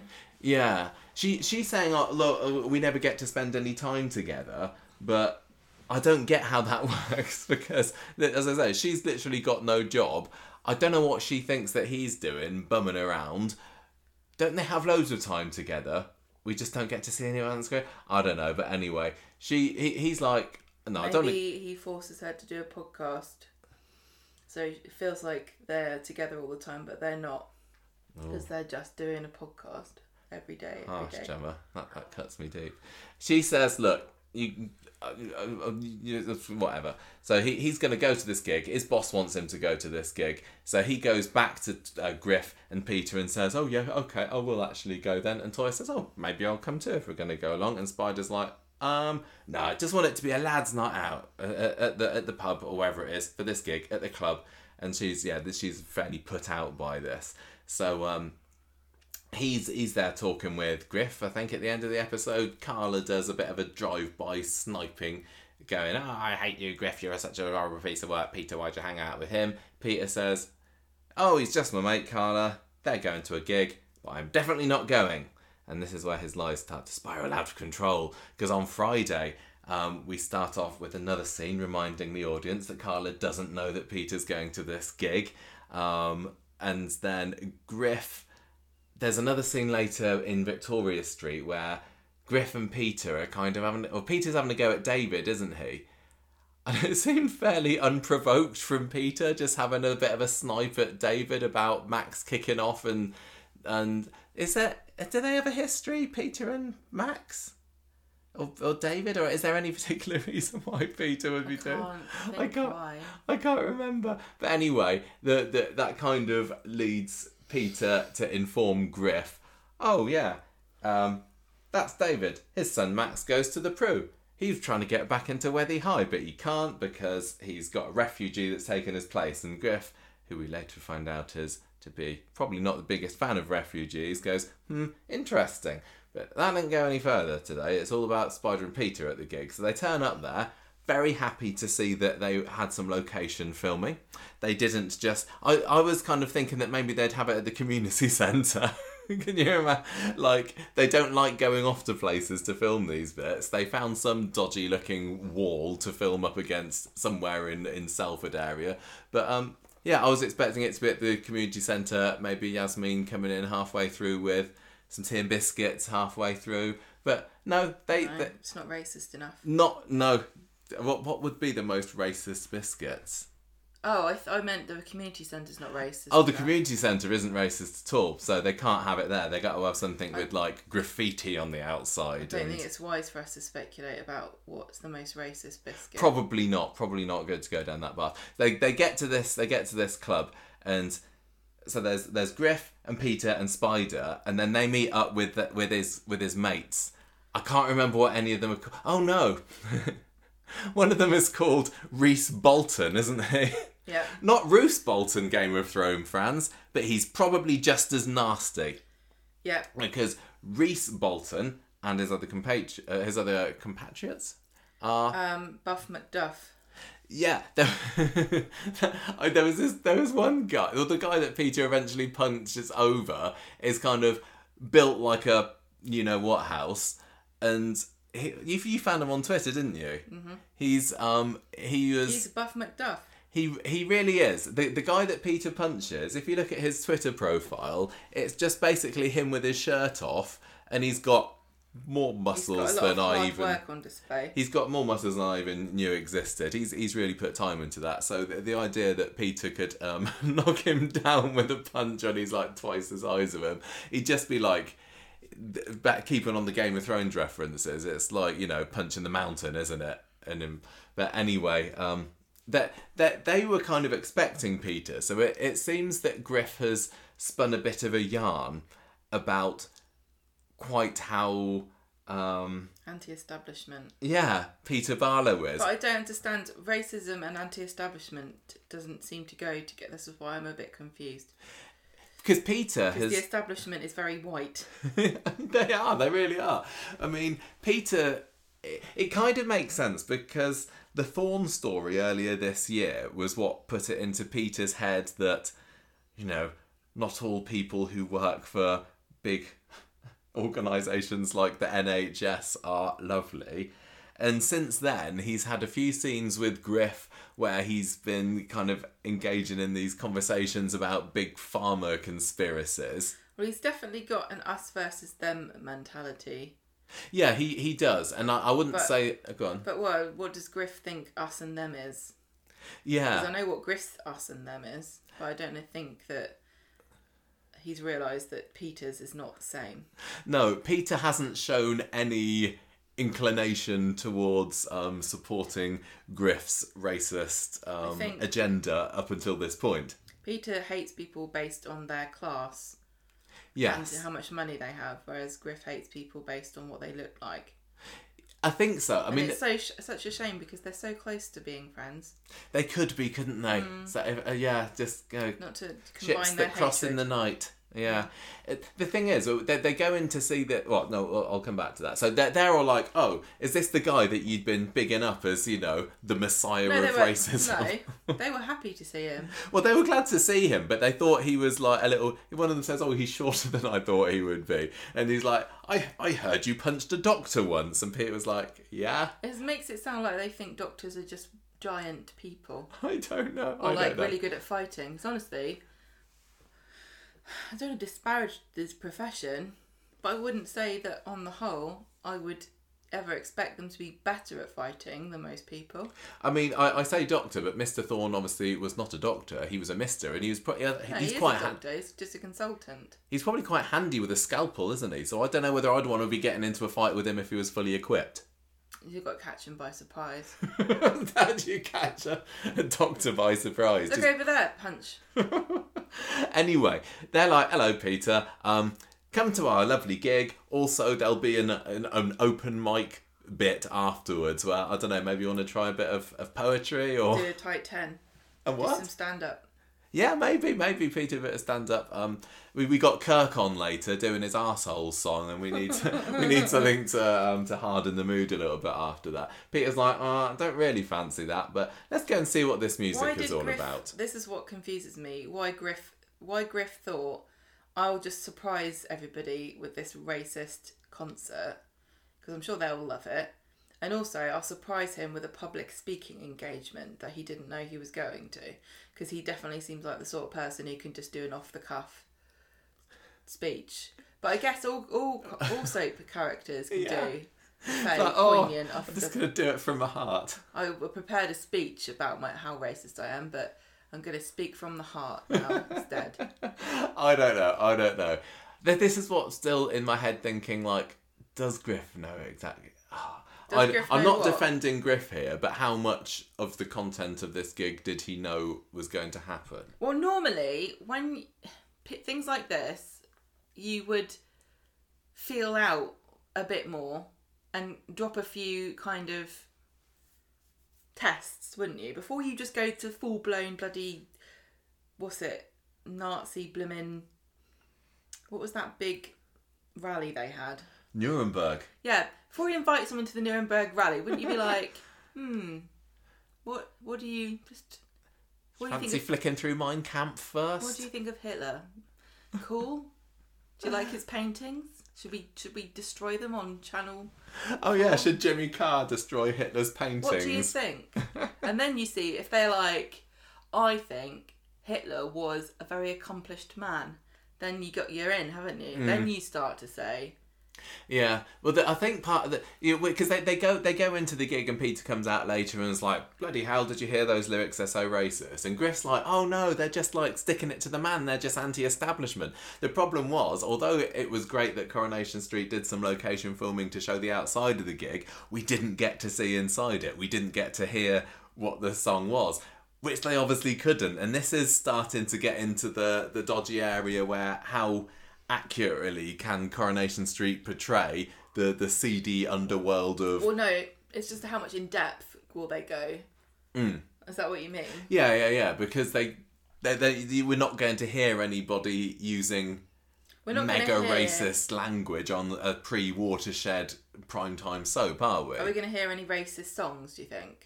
No. Do you think somebody at ITV was given a job of like, right, you've got to write a racist song, okay? Because we're having a racism storyline. Could you do that? Yeah, your challenge is to write a racist song that can be broadcast before the 9 o'clock Watershed. And also won't offend anybody. Yeah. Go. Yeah, off you go. Who's going to do that one then? Jonathan Harvey, you're up. You've got until 4:30. So, I don't know, because this is a really important topic, and I'm really fascinated to see where it goes, and it feels like it's doing racism in a slightly different way than Coronation Street's done before, haven't they? Because usually, and they haven't always had the best track record of tackling racism on Coronation Street. Sometimes it feels a little bit like, look at us, here's our racist storyline for a few weeks, and now we'll put it to bed. But whenever they've done it before, it's always been, here are some black people on Coronation Street, or here is Dev, for example. You can say people of colour. Yeah. Because, I mean, and we get to see their experiences. So we got to see James being wrongfully arrested last year. We got to see, Grace getting detained in the supermarket. We got to see, on ITV3 at the moment, they're showing Dev having barbed comments made against him from Gina's, his fiancée at the time's parents. So it's all been about that kind of thing. And it feels like this storyline is, I don't know whether any people of colour are going to be affected directly by the characters that are involved, apart from... Oh, you mean on the show? On the show, characters. Sorry. Yeah. It feels like this is all about Peter and Spider and Griff. And it's paths with anybody. Yeah. Say anything horrible. Yeah, exactly. I don't know whether it's going to go down that route or not. Obviously, with the fact that he had his head turned by Max a little bit, it looks like maybe, I can't remember what he was called, the refugee could be brought back into this. But yeah, I'm really interested that this is going down a slightly different route. And it's very important, and Coronation Street needs to get it right. But it's going to be really, really challenging for everybody involved to get it right, not feeling tokenistic, not feeling preachy and everything, within the constraints that are set for a 7:30 soap. One thing, it's not 7:30 anymore. Oh no, it's not. It's 8 o'clock, isn't it? You're right. Oh, go for it. I'll go to town. One thing I'll say that they've done right early on is something that we always complained about, recently especially, like with the evil racist garage owners being horrible to Luke. Oh, remember him? And the guy who was horrible to Ed, racist to Ed, they just get introduced for like a few episodes, and they're clearly the villains, and you're supposed to hate them. And and the policeman who pulled James over. They just sort of say something incredibly racist or do something incredibly overtly, obviously sinister and racist, and then they go away, and everyone's like, yeah, that's the villain, that's the bad guy. Yeah. Whereas here, you've got Griff, who's been in the show for quite a long time now, really. And now we're discovering... And it's not... I don't necessarily think he's ever been painted particularly sympathetically, or you're not supposed to be like, oh no, Griff's a racist, but he was my favourite character. But they still have established him long enough for it to not feel like, oh yeah, here's a stupid throwaway character that is going to say something so that all the other characters can react to it without us having to sacrifice one of the main characters to saying something racist. So they've put a lot of time and effort into establishing Griff before we get to this stage. He seems like a nice-ish guy. He has done up until now, but there has been some kind of suspicion around him because Spider all this time has not wanted Toya to get involved with him. And up until her trial, it was all because, look, you don't want to be getting involved in the activism, in the protests or anything along with Griff because it could be bad for your trial. But clearly now we know what Griff's actually like. Spider was perhaps protecting Toya from getting involved in a far right-wing movement or whatever it is that Griff is in. But you're right, so... And it's also... It has been fairly well established, but it's not like also so out of character that it's a Paul Kershaw moment where he does his play the white man and everyone's like, what? Why is he... That's not the sort of thing he would say. So, yeah, you're right. I think they've done a really good job. Yeah.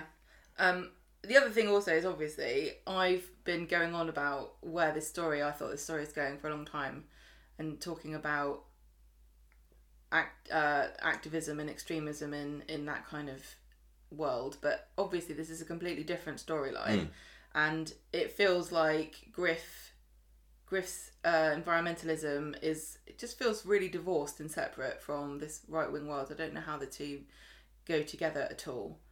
And I also find it weird that Spider, knowing...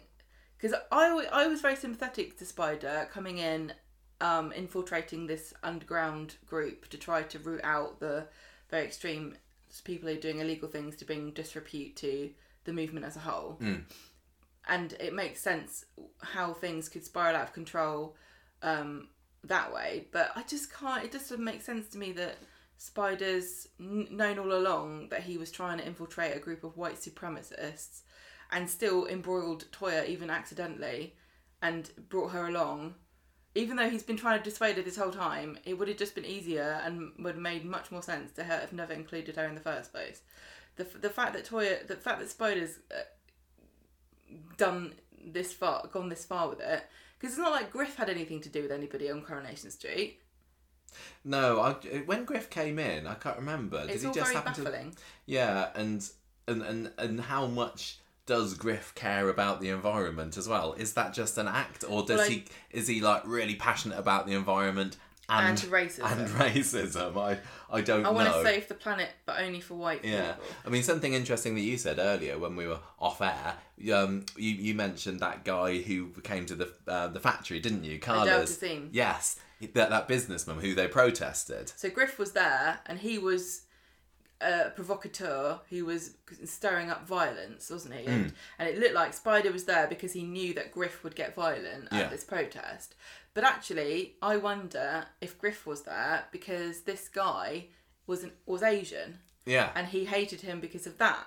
And I wonder how much, if we watch that scene again and we tried to imagine a different motivation for Griff, how much of it fits into a racist narrative? You know, what was he actually saying about this guy?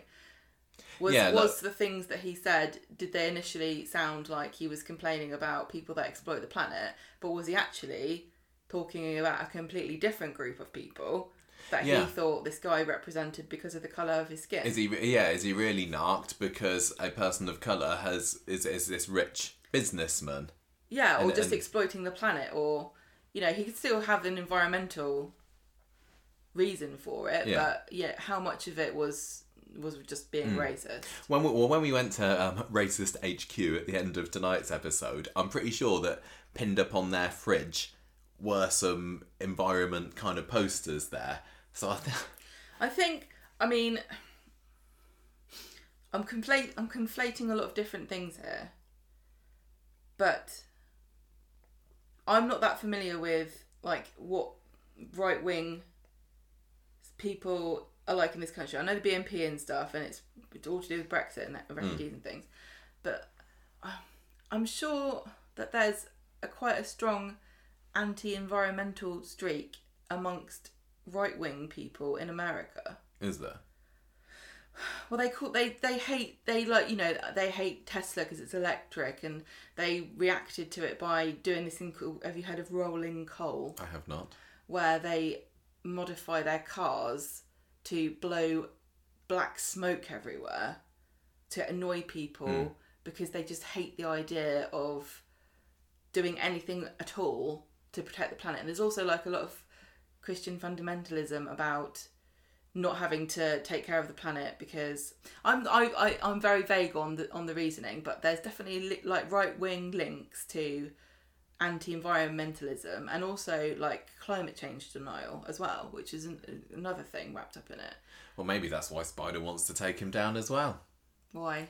Well, because maybe he thinks if Griff is secretly hates the planet, then I don't know that Spider's Griff does secretly hate the planet. I don't know. I'm just like traditionally, and obviously this is stereotyping, and I'm very ignorant about it. I hold my hand up. I don't really know that much about it.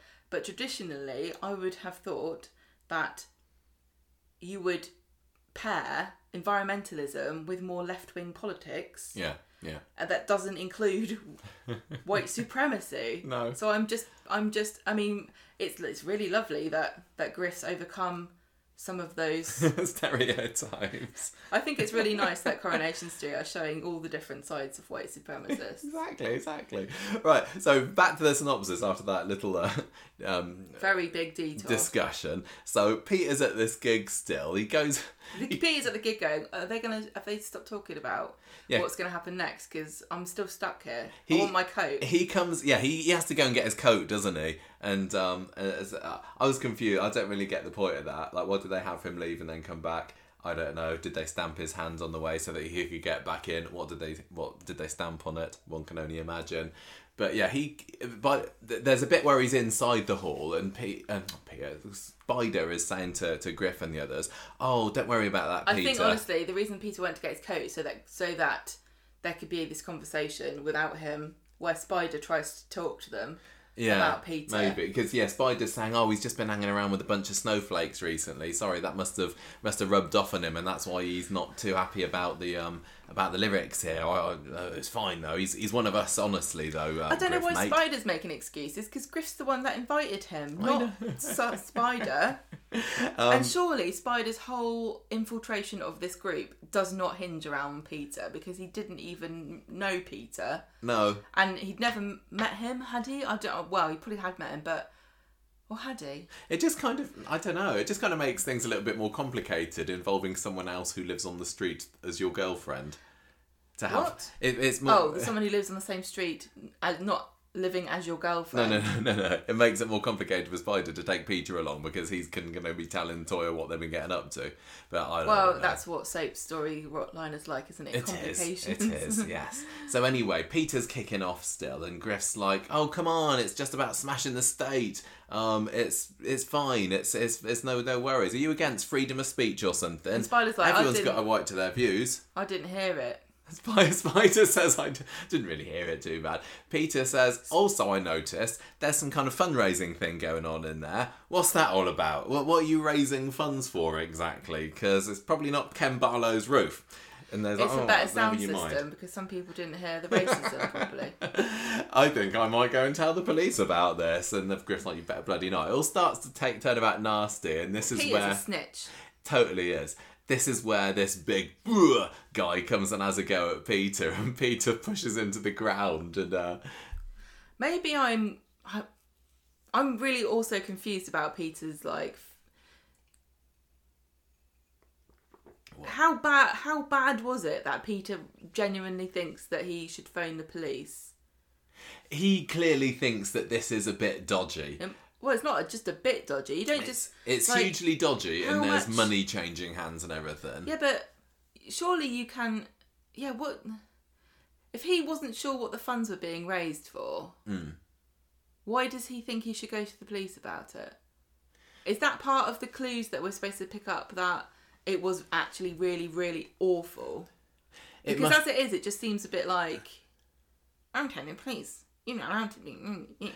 And he doesn't then go and tell the police, Peter does he? doesn't So strike he me can't as be the sort too... of person who like goes on Twitter and sees somebody being rude and like phones the police up. Peter's like, chill, live and let live, man. Got that LA attitude. Just do what you want. Do what you want. But no, this is apparently very, very bad. Anyway, he stalks off on the end, leaving their ass behind them, and Spider's like, "Oh, wait up, Peter." Well, he pushed the guy over. Yeah, push the guy over. The guy tried to smack him in the head with a brick.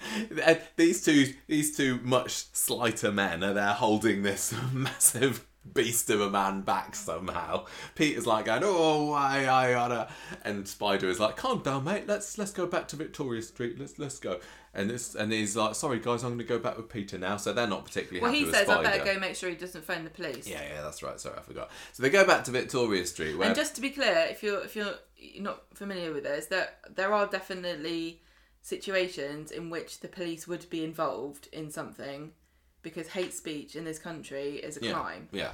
So I know in some different countries you could have a rally where you just said everything is black people's fault. So I hate them. You wouldn't be able to do that here. He's gonna go and set Officer Craigie on them, and they're gonna be quaking in their boots. Do?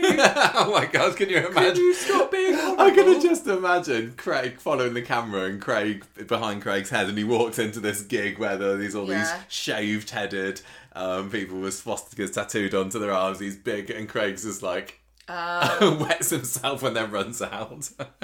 and then Beth comes in and saying, "What did you do to my Craigie? He's terrified now. He's crying for his mum. I'll give you..." Fools them out by their ear. One by one. Beth will sort this. Don't worry, Peter. We don't need you. Right, so they go back to Victoria Street where Toya is, and she's Peter tells her immediately, "I'll just come back from this gig. We left early because they were a bunch of racists, this band." And she's like, "What? Griff? Racist? I don't believe he's into that sort of thing," because she'd kind of become mates with him. He was like her he was the one that got her back into protesting again, wasn't it? He was her environmentalist mentor. Exactly. Environmental mentor. Environmental. Yeah, environmental. And that's what he was to her. So she's like, she also says, "Oh, by the way, Peter, sorry, I just told Carla in another scene that you were at the gig. Didn't realise it was a secret." But they didn't show it, so I've got to tell you. They did show it. I just didn't write any notes down. Michael didn't write it down. I found it really difficult to follow this story. I think it was partly I was really interested with what was going on, but also very aware that I was having to type notes about it. And in the end, I didn't do a very good job of either of them for this story tonight. But anyway, sorry, Peter, I've told Carla. Spider, this is where she's saying, "So what was this music like, Spider?" And he's like, "I don't know really. I couldn't really hear it. I was standing offside to a little bit. The speaker system was terrible though. I don't really know. Just loud noise to me." I just think that the guy, the support guy, this welfare officer guy, who's helping Spider stay undercover, he must have like coached. They must have had like training. Like, here's how to be an undercover cop. Blah blah blah blah blah. And like day one, it was like, if somebody accuses you of being a racist, just say you're deaf. Yeah. Do you think they have like special courses for undercover cops and how to hoodwink your wife or your other half? Yeah. I don't know. Didn't hear it. I wasn't there, Toya. I don't really know. Perfect. That's right. Yeah, that's right. You get 10 out of 10. I tell you what though, I think that his boss, I reckon he's going to be a wrong un. You know why I know? Scouse. You can't. That's racist. If you just look at all the Liverpudlians in Coronation Street's had over the years, don't make me name any, but I'll say Pat Phelan as number one. He's enemy number one. I think that. Anyway, so they bog off, and then we join Peter and Carla in the factory, and Peter's saying, "Oh yeah, sorry, I didn't tell you about going to the gig, Carla." Well, he's very apologetic. He is, and he was saying, "Well, you were right about that Griff, though. There were a bunch of right-wing racists." What? That's a bit of a tongue twister. Right-wing racists, Carla, and she kind of forgives him. Well, she didn't seem concerned at all. Yeah. There's like a nest of racists that organise themselves and even have their own like anthems. I think she's just smug that she was right about Griff. I think she's right. Yeah. I think that is it. So, wouldn't you be terrified and sick if you knew that there's a community of people near you who just like gathered together like a bunch of evil movie villains to literally sing songs about how much they hate people based on the colour of their skin? I would. I would be a bit more worried about it than her, and She's like, well, listen, I don't care. Sell pants to anybody. Yeah, she'd be like, I'm a bit worried. You say they don't like black people. What about people whose clothes are always black? No, that's fine. That's fine. Oh, don't worry about it then. So they go off to the bistro, because why not? Where we see Toyah. In the background. She's got her phone with her little yellow earphones in, going, what is this I'm listening to? Yeah, I'm just going to go and talk to Carla and Peter about this. She's like Googling how to delete music history. Yeah, I know. That's going to implicate her, isn't it? It's going to, when they reopen the case as to whether she was responsible for Imran's murder, and they find that maybe she's been listening to racist music. Well, this is the other thing. Don't let Sarah find this out. That I'm surprised that Griff thinks that Toyah... He hasn't tried to recruit her yet, but he kind of was. He was going to let her come to the concert. He's mates with Toyah. So does he know that she had a husband? I don't know. Who was Asian? I don't know. Maybe because what did he think of that? I don't know. Wouldn't you be like this? I don't know. She did murder him, so fair. But I'm not sure. I'm pretty cool with that. Yeah. It's he must have known what was going on, because he was around when the case was going, when the trial was going on. He was like secretly rooting for her. I don't know. Right, so Toyah goes up to Peter and Carla and says, "Oh, sounds like that gig was a bit of a washout then. Bad sound. Spider says he didn't really hear anything." And Peter's like, "No. There's no way. We heard every single word, actually. Every single filthy racist word of it. If Spider..." Well, I think it's Carla that says, if Spider's saying he didn't hear anything, then maybe he's trying to make you... he's trying to deflect you from the fact that he's also a massive racist as well. And so Ty's like, "I don't think he is, but I'm gonna try and investigate further." She's just like, "I would have thought this would have come up before now." Yeah, I'd have thought so. So she finally goes... It's one thing sort of holding problematic views and sort of secretly nodding when somebody says something, like that. And it's another thing to sort of go to an organised gig. Yeah. It's like that's like another next step level up of dedication, isn't it? Yeah. So she goes and finds Spider in the street later and it's like, listen to this music. Stick one of my yellow headphones in your ear. Can you hear this? It's definitely racist, it's like the most racist song ever. Just imagine. Look, I downloaded it and it's got a little E and a square next to it. This is explicit and not just because of the sweary words in there. So I don't know. He's like, maybe, I don't know. I just didn't hear it very well at the gig. And she's like, what are you lying about? Do I even know you at all, Spider? And he's like, look, you do. I'm just the same happy-go-lucky guy as I always was. Saving the planet, yeah, that's my bag, baby. And you're the most important thing for me. Definitely not a racist. No more questions, please, Toyah. So he leaves her and she seems to be satisfied by this. She's very unsuspicious of him. He should have pulled out the old... Look... I don't really listen to the lyrics of songs. Yeah, I just like the tune. I just like the tune, and also just feeling the rhythm in my soul. Your favourite Christmas song is "Baby It's Cold Outside," and that's a rape song. Yeah, Toyah. And I know that you're a rape victim, so you're allowed to reclaim that. But some people say that's very problematic. But no one really cares because it's such a banging tune. It is a banger. So, Spider, this is when we go and see him having his secret meeting. Well done, you did it away from the street. You're learning, Spider. Don't have your secret meetings near all your loved ones. Or maybe in Victoria Gardens. Yeah, maybe pass that message on to Stephen while you're there. So he's there chatting with this definitely dodgy Scouse boss about wanting to pull out of this operation. He's like, this is making things far too difficult between me and Toyah. And the boss is like, no, look, Griff is clearly planning something big here. You could save lives by staying put. So is this some kind of terrorism, do you think? I don't know. Like he says save lives. Like, maybe is it like a knife attack or... Is he going to go in? Yeah, is he going to go over to Weatherfield Mosque and do something dodgy there? And I really don't know. Yeah, maybe. Like... The fact that they said you could save lives by doing this makes it seem like there's a lot more at stake here than, shouting rude words or singing a horrible song to somebody. Yeah, I've got a song that'll get on your nerves. Oh, God.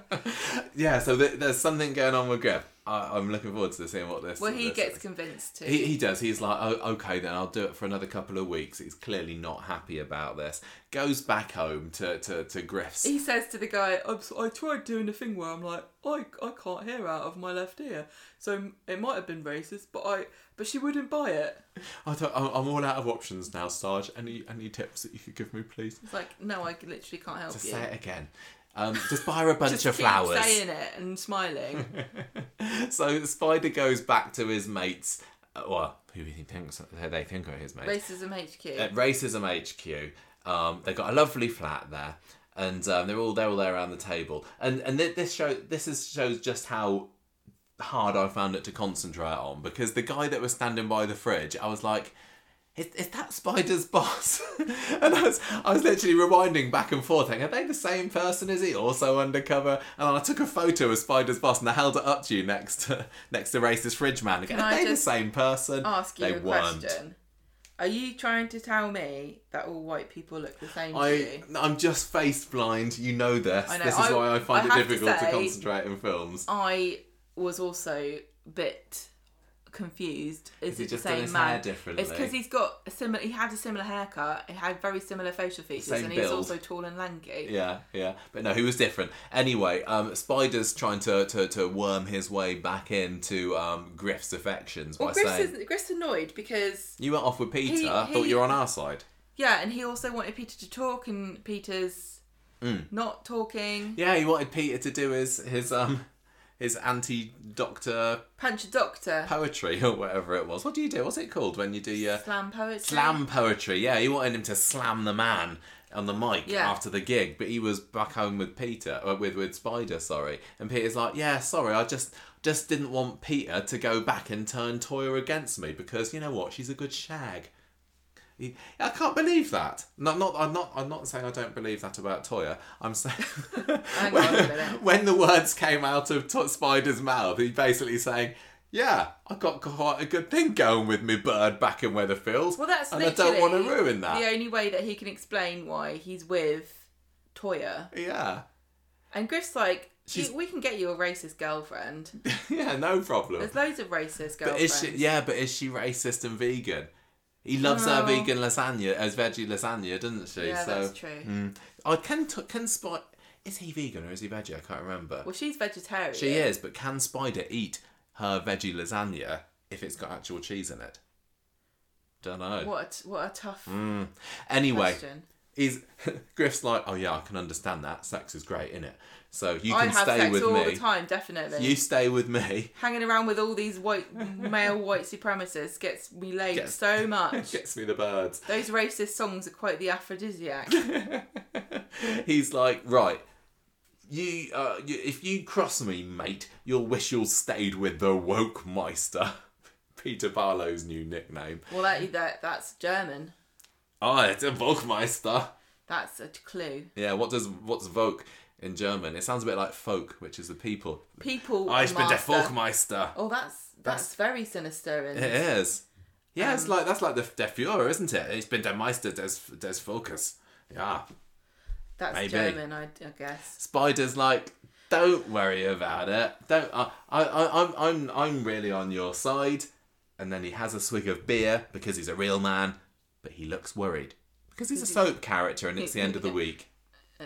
So he's somewhat uncomfortable at this web of lies that Spider is spinning. I see what I did there. And I'm just mega intrigued as to what happens next in this.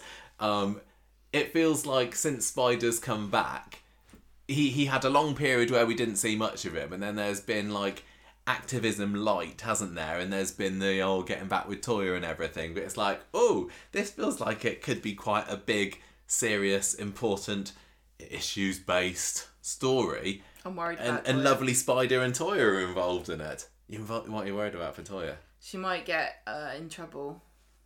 I think if I was Spider, I'd just say to Griff, look, stop inviting Toya to stuff. She's such a bloody killjoy. She's not racist at all. I've tried asking her if she wants to be racist, and she keeps saying no. So yeah, I'm really as loath as I am to say it, because I don't always like there being one issue story after another. Just the fact that this feels something a bit different to what Corrie's done in the past. We've kind of talked about the possibility of them having some sort of extremism storyline ever since we said, are they going to go down that route for Zidane? I remember, didn't we? I thought they've had plans before. Yeah, they have. I think for various characters who have just either said no, I'm not doing it, or they've realised that that's going too far. Work. I read on social media that Hollyoaks has also had an extremism storyline, and people are saying, "Oh, Corrie are just copying now." I don't know what that storyline is about, but no, what is original in soap? As long as it feels to me like I've not seen anything like this before, I am really, really interested about where it goes. I just hope they can do it justice in its pre-Watershed state,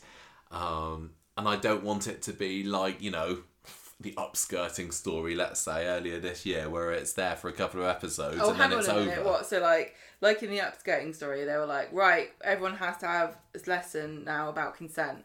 Are they going to take Griff and all that lot and pull him into the classroom? Yeah, they're going to get Daniel to give him a lesson, a PSHE lesson about equality, exactly, and then it's all sorted. Yeah. No, I want this to be long lasting. Not quite sure where I want it to go. It's too heavy for me. It is a bit heavy. It's difficult to talk about on the podcast too, because one thing I don't want anyone to think is that I ever in my wildest dreams thought that I would ever I don't want anyone to think that I feel as though I am qualified or speaking from a position of any kind of authority about this. It's we started this podcast to talk about a program that when we started the podcast, it had nowhere near as many issues-based storylines. So it feels very uncomfortable to almost position yourself as an expert on something, because you have to believe that what you're saying is of interest to do a podcast in the first place, don't you? Yeah. But this is not something that I feel qualified to talk about. But I'm not going to not talk about it, because that would be It's going to be certainly a tricky one to navigate in parts. And as you're right, I feel like as a privileged white man, sometimes talking about racism for other people who've experienced it in their lives, it doesn't can be quite frustrating. Yeah, but we'll do the best we can with this one. We obviously can't represent anyone other than ourselves, but in a way that's kind of useful for this story because it is about white people. It's not about the effect that at the moment it's going to have on, or it's having on somebody who's the target. So it's about this sort of extremist white supremacist, but I don't know anything about that either. I don't much, but I mean, once a year I have to do a little bit of online training where I have to click some buttons where somebody's talking, and I have to click every time I hear them say something concerning. Really? Yeah, it is. How many times would you have clicked today during this podcast? Oh, crikey, I should have had a little click counter going. Yeah, definitely quite a lot. So I know a little bit about it, but maybe talk about that in future weeks, maybe, when it might become a little bit Do they play more. you any songs? They don't. They Wow. don't. There No. you go. I'm still in the whole dark new about world. that one. Anyway, definitely fascinated about where this is going. Very heavy. Should we move on to a lighter storyline, Gemma? Eileen thinking that she's had an otherworldly experience from beyond the grave or something, because this is definitely the this is the filler, vanilla cream filling, one might say. Over to you. What's Eileen been getting up to this week? She on Monday has she basically the beginning of the week sets her up as a horrible moaning cow, as if in case you're a new viewer and you don't understand what's about to happen, is very uncharacteristic of Eileen. She just hates everybody. So just so you know, so we get to see her. She's just being mad at everybody. Although I would be mad if everyone's. What are they doing? They were slobbing about and not tidying up in her house. I mean, you could partly blame her for welcoming everybody and his dog onto the street to live in their house. I was a bit disturbed by their choice of snacks. And I can't remember exactly what it is, but I have very strict rules in my mind. Any chocolate-based or caramel-based snacks must only be consumed with milk-based drinks, like tea or milk. Yeah. But they were just popping them away. But if you're going to have a fruity-based sweets, like Haribo or gummy worms or something, then you can only have clear liquids like squash or Coke. Okay, so you can't be going around having a chocolate biscuit and a glass of squash. That's absolute anarchy. I think she was more just narked about the fact that they were blobbing around, leaving the house a mess, and she was the one that was cleaning up after them. She's not always been like... She's not maternal at all. No. What are you trying to say? No, I'm saying that she isn't always a nasty cow. When she came into the programme... I was just joking, really. No. When she came into the programme, she was quite light-hearted, and it was just more like dry wit and sarcasm, wasn't it? It was setting up a nice little... Just in case you wondered, Eileen, not the nicest person. No. And she's like, I don't know why she takes these pumpkins. She takes these pumpkins. I think she's got to take them to the pub. She takes them outside, and Gail's... They're Glenda's pumpkins, aren't they? Yes. Gail's bumbling along, listening to an Italian. She's trying to learn Italian still, after all these years. After she was tricked with Italian for Lovers. By Lewis Archer. By Lewis. Do you think, because that was the trick, wasn't it? He was giving her this DVD to teach her Italian because they're going to run away to Italy together. Yeah. And then when she put the DVD in, it was just him going, ha, you idiot. Wasn't it? Yeah. So do you think that the main thing she was mad about all these years later is that she wanted to learn Italian? I don't know. So she's still holding on to that grudge. I say, Gail, give it up. Well, apparently she was saying something about landing a helicopter, apparently.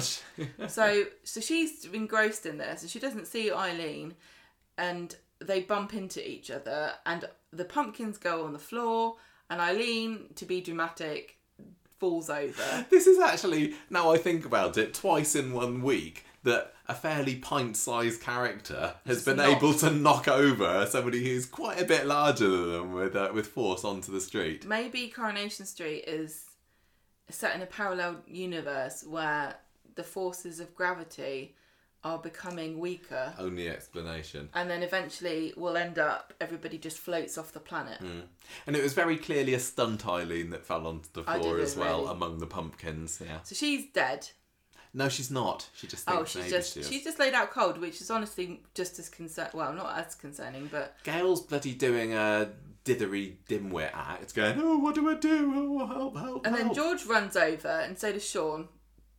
And George drops his vanilla slice in front of her face, and then he shines a light in her eye, and then Gail's phone goes off, and all of these things combine, and Eileen eventually regains consciousness. So she goes to the hospital, gets checked out. She's got mild concussion, but she's fine.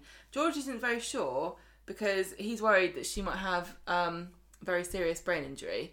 And she's like, don't worry about it. And she's like, I you know what? I don't even mind that I fell over because it's nice to have a lie down. Yeah. So this is where we start to see a bit of a personality change for Eileen, which is the running gag of the week. She's just very chilled out.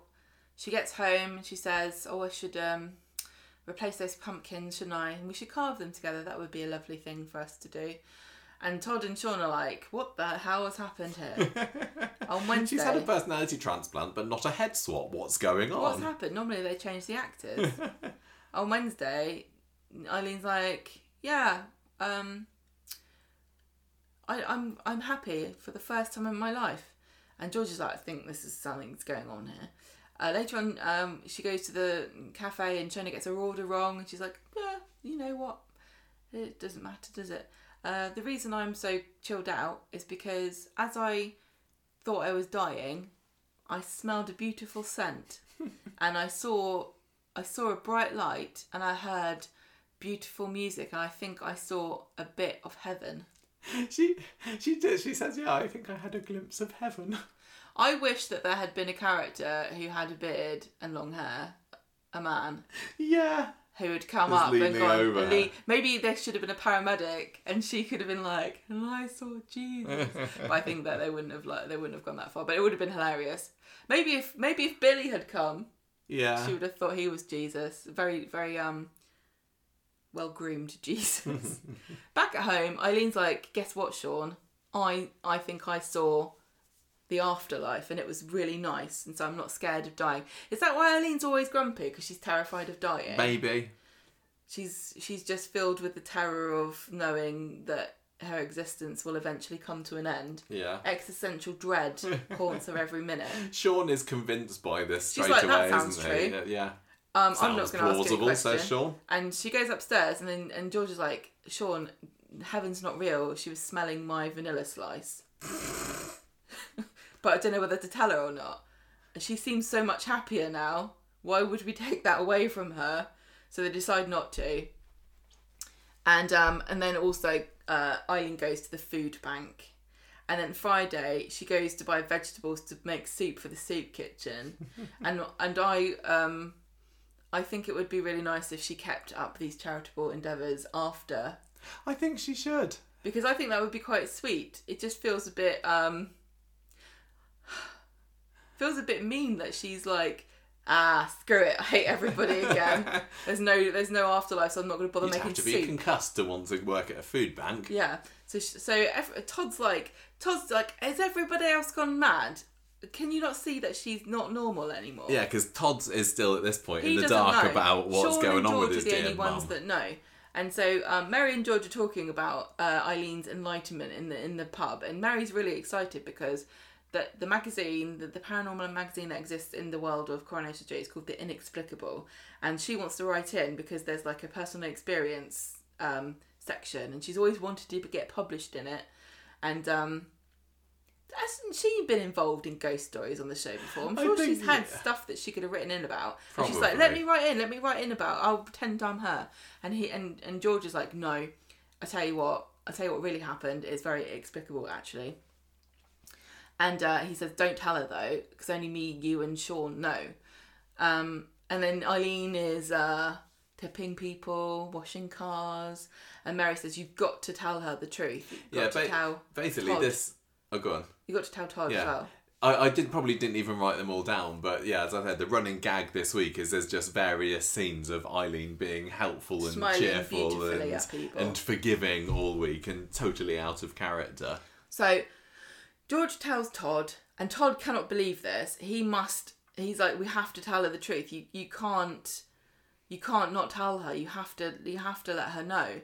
So he summons Eileen to the pub. And right before he tells her, Gail is toddling about with red wine, and she bumps into Eileen again and pours wine all over her. And she's like, I don't mind. You know what? You can get this out if you just use a stain stick. It's not that. Yeah, Eileen's like, I've got staying back at home that I can deal with this. It's fine. And Gail's like, oh great, see you later. She runs off, and then George can see that Todd's about to tell Eileen the truth, so he's round the back by the piano, isn't he? He takes the wine because he's scared she's going to throw it at him, and he takes her jacket, and with Mary they like hide around the corner as Todd tells her what actually happened, and she's obviously furious, and she throws her drink in Todd's face, which makes George jump, and he spills even more red wine from the glass onto Eileen's jacket. And then that incenses Eileen, and when she sees Gail in the street later on, she confronts her about her jacket, and they have a slanging match. Yes, and classic Gail and Eileen fight. This is a 1 week and done sort of story, wasn't it? I didn't get any point of this other than it was just a bit of a filler. I do sometimes think that they return to the well of Gail and Eileen feuding with each other a little bit too often and trying to... It's a kind of a way of saying, remember that fight? Do you remember? You remember when Todd came out and they had a rolling about in the street? Do you remember the village people line? Is it feeling fake to you? It does feel a bit like, remember this? Reference, callback. You all love this classic scene. They don't seem to do it with a whole lot else. Like, they're not keeping on mentioning Peter at the AA meeting. Well, Sally and Yasmin had a very long feud, and that doesn't really get brought up anymore. No, it's just, it always feels like they're constantly trying to rekindle. Make Gail and Eileen fight part 2, and they've tried it before. Like they had a fight at the salon about 6, 7, 8 or so years ago, and it's like, look, they're back again, they're fighting. And it's like, yeah, okay. I think the problem is now with Gail that she's such a simpleton. I feel kind of bad for her. It's like kicking a kitten, isn't it? It's like Gail. There should be some kind of balance in the fight, but Eileen outsmarts and outmuscles her. Yeah. So yeah, It's kind of like watching a German Shepherd eating a Chihuahua. Yeah, I mean, like so you can't really root for the when you add Ina Sharples and Elsie Tanner, at loggerheads in the street, they were an even match there, weren't they? And they were scary in their own right. Yeah, but with Gail, she just goes, "Oh, that Eileen!" and the cliff over there. Oh, Eileen Grimshaw, you're just a horrible old cow. So whatever, I'm on Eileen's side there. That's fine. I like the fact that we had a ghost this week. Oh yes, we did mention that. That was in this scene, wasn't it? Jenny mentions the ghost of Annie Walker haunting the Rover's cellar. When she's moving stuff around in the cellar, she heard a posh woman's voice going, "No." Yeah. I like that. I like that. I enjoyed Happy Eileen, as I was kind of a bit conflicted in this, because on my one hand I was saying, this is bloody stupid storyline, isn't it? Why? I was kind of hoping at some part that Eileen was like having them on or something. That seemed like a more normal Coronation Street storyline but they would have had to have deliberately tricked her. Yeah. So, but the fact that she actually believed that she'd had this heavenly experience, I just didn't think it was within her character, so I was kind of torn with that thought, but then also really, really loving, happy, smiley, friendly Eileen and all the little scrapes she was getting into with Shona and that lot. Far be it for me to ever do this, and we don't do this on the podcast, but if you were to over-examine this storyline, it's actually incredibly tragic. How so? Well, because like I said, it kind of insinuates that Eileen is just full of existential dread at all moments, which is why she's constantly, grumpy, because she's kind of like continually grappling with her own mortality and wondering what the point of life is. And then she suddenly gets this glimpse of it in her mind and everything's fine, and so she can finally relax for the first time ever and show off her real true self as she would be if she was content with everything. And then they just rob it off of her and go, that was just a vanilla slice. Yeah, so, I mean, should they have told her? Did they do the right thing by telling her? It's the sense of inner peace that she had, not something that we all strive for. And if it was, it's obviously she didn't really see heaven, but would it be so bad to let her think that she did? Because don't we all kind of want that reassurance to know that there is something nice, out there after you die? I just think it's really actually really, really tragic that poor Eileen is just never going to be happy ever. I did think it was funny at the very end where she was talking with Gail and Gail said, I thought you had some stain remover stick, and she's like, I lied. So I do like that kind of Eileen, but I just really enjoyed Happy Eileen, and there was just the look of peace and happiness and smiling on Sue Cleaver's face there, who plays Eileen. I don't think we've ever seen this. I haven't seen that expression on her face ever before. I tell you what would have been quite funny if she had just gone through, like, maybe it began to grate on her too, like, don't worry, Gail, I'm sure I can take the stain out. That would have actually been quite funny if she'd have just cracked. And yeah, she just cracked, and then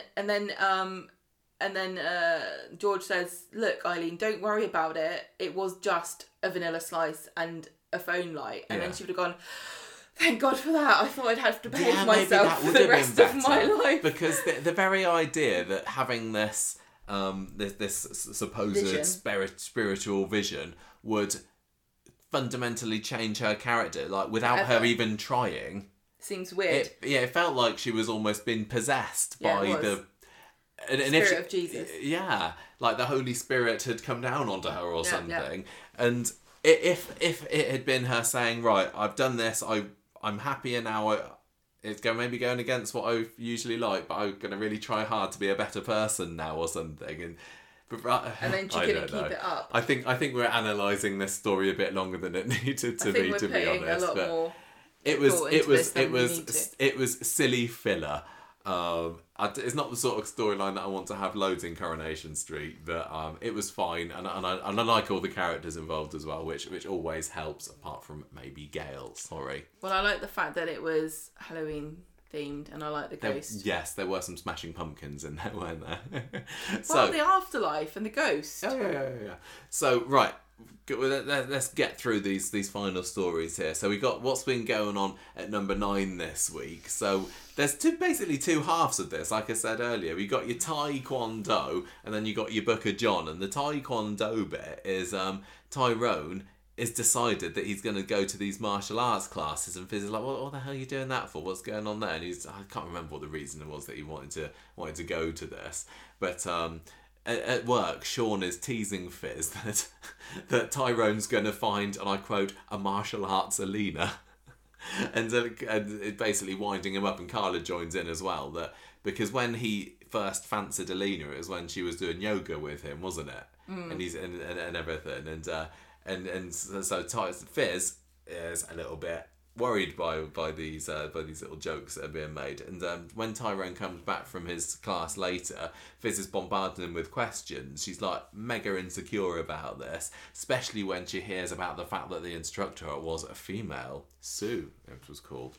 She was called. And when she goes for a shower, she kind of eyes his gym bag, and he comes back down later, and she's rifling through it, finding his jock strap. That's just... I don't even know what that is. You know, what is it? What's a jock strap? I think it's just like a willy holder. Protector. Maybe? I don't know. I'm not the sportiest guy, as you know. I kind of imagine it like like suspenders, but that go underneath.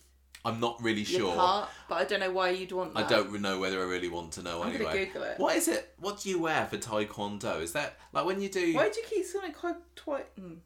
When you... Is it like a gi? Is that a thing? I don't think is you that do. Karate? I don't know. Well, like you use it. You wear one in judo. Anyway, she's looking through his... It's like just like a pair of pants. Oh, well, there you go. Stop looking at half-naked men on your phone while we're doing this podcast. Oh, look, there's a reindeer-themed one. Oh, my gosh. My God, there's a pair bum there. Stop it. Stop looking at posing pouches. It's disgusting. What the hell? Why would you not want your bum covered? You're going to get cold. There's an elephant one there. Stop it. These men are going to get chilly. I'm worried about them. Never mind that racist song. We're going to get an E-rating on our podcast this rate. Anyway, so she's like, she confesses to him, look, I'm just really insecure that you're sneaking around with another woman after Alina and everything. And he's like, no, I'd never jeopardise your relationship with me. Love you too much. And then there's this weird thing about Joseph punched him out in the class, and I don't really know whether that's important for anything, so I didn't write any more about it. It just undermines his masculinity. Yes. So I think he's not going to go back, is he? I don't know. Well, Kevin is also ribbing him on Friday about it, isn't he? About so this is Joseph the third character now, a little character that's flattened another one. Yes, you're right. Peter flattened tough guy. Eileen's knocked Eileen over. No. I mean, Eileen's been knocked over by Gail, and now we've got Joseph punching over Tyrone.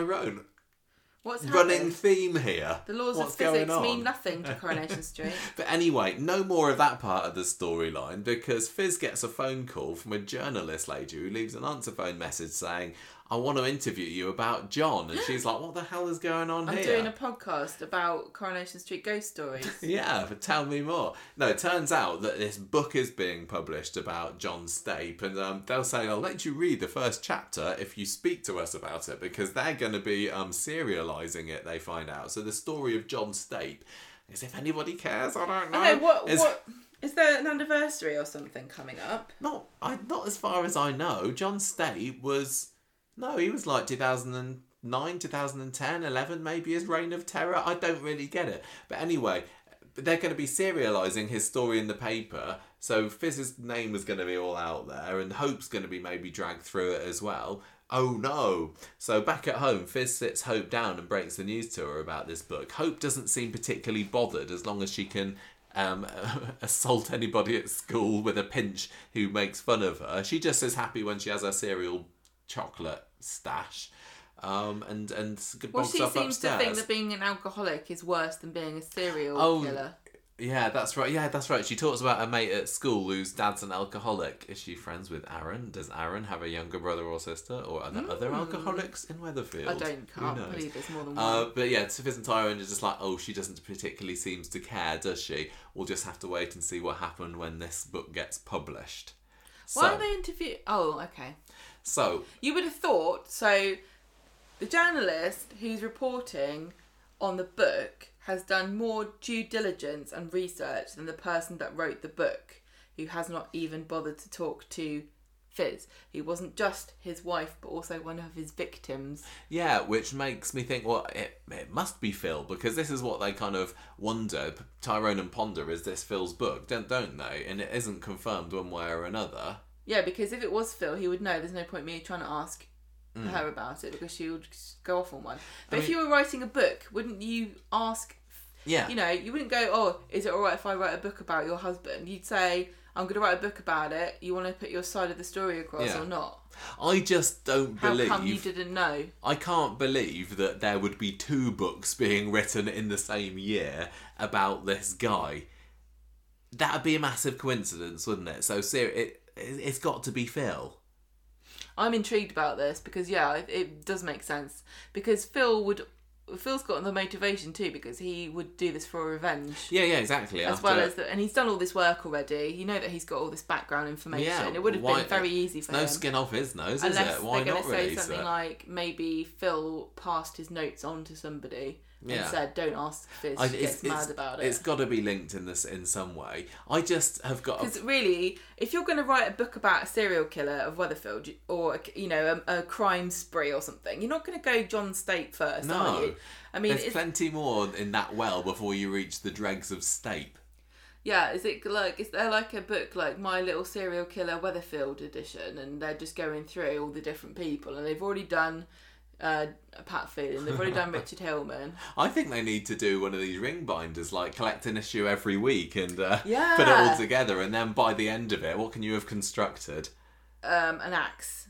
A statue, a scale model of the Weatherfield Canal where Richard Hillman met his watery end. No, a scale model of Coronation Street with a little tiny corpse for each person who died. Yeah, something like that. And it's like, welcome, part 1 out now. Find out about Pat Phelan's evil crime spree. Nicola, his daughter. Did she know anything about it?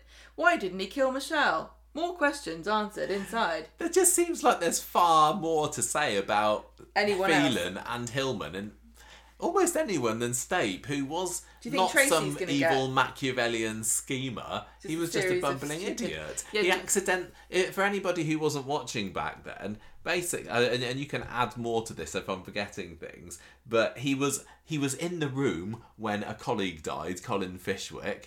He buried his body wrapped in a carpet. He jumped to that. Underneath. I've forgotten. Yeah, that is quite big. Underneath a factory, and then tried to dump it in the canal. So maybe that's quite big. He accidentally smothered this guy's mum to death. Because she was working out what he'd done, and he was like, "Shut up."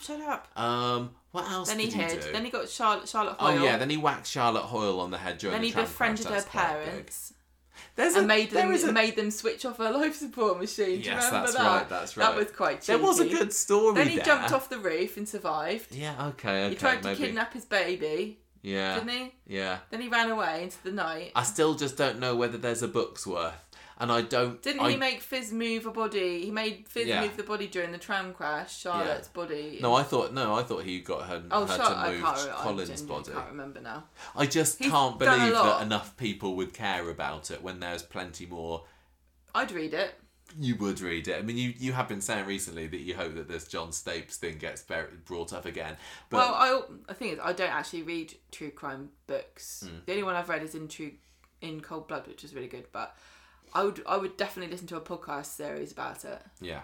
I don't know. And like I said with the Gail and Eileen thing earlier, they're seeming to like they're liking to bring this back up again. And ever since the Richard Hillman story, there was a period of time for quite a while that, you know, the ghost of Richard Hillman would rear its ugly head, and like David would be writing the cards to Gail pretending that he was Richard, or somebody would say, oh, this is all because of Richard. I just think that I'm not getting the same feed. It's like they're trying to recapture that, saying, oh, John State, remember him, everybody? That was a fun story. And the story, as much as we enjoyed it, I recognise that it was not one of Corrie's biggest stories ever, and I'm thinking, why do you keep bringing it up? Because they had Jade the other year, didn't they? His secret daughter. I kind of like it. I'm in two minds. I'm interested to see where it goes. I'd be interested to see, are they going to bring back Jade? I don't think they will, and I've certainly not seen any spoilers one way or the other. Maybe she wrote it. It could have been. Because she wouldn't need to talk to Fizz. But she hero worshipped him, didn't she? And I don't know whether this kind of book, which I just tell you that there are a lot of weird people in the true crime community? Are there? Yeah. I can believe that. And I don't necessarily think that being a fangirl of a murderer rules you out of writing a book about that person. I just remember thinking that when Jade left, and this was early 2020, I'm going to say, it felt like there was unfinished business there, and she left very quickly, didn't she? She's got a really good story because bloody Fizz tried to kill her.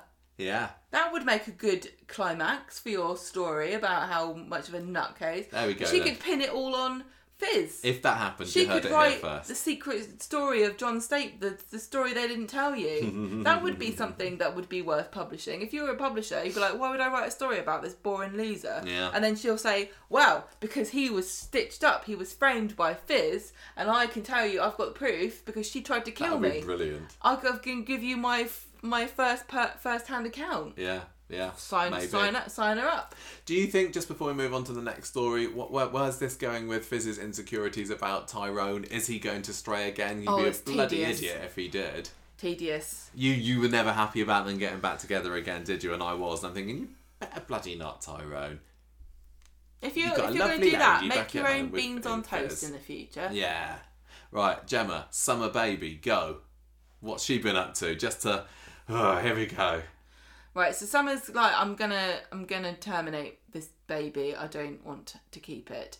And Billy's like, I'll come with you. And she says, no, I'm just going with Aaron, thank you. So they come back from the medical centre, and Dr. Gallus has referred her, and she's really upset. So she's got this clinic she's got to go to. Yeah. And Aaron's like, I'll stay with you overnight. And she says, no, you need to go back to your dad.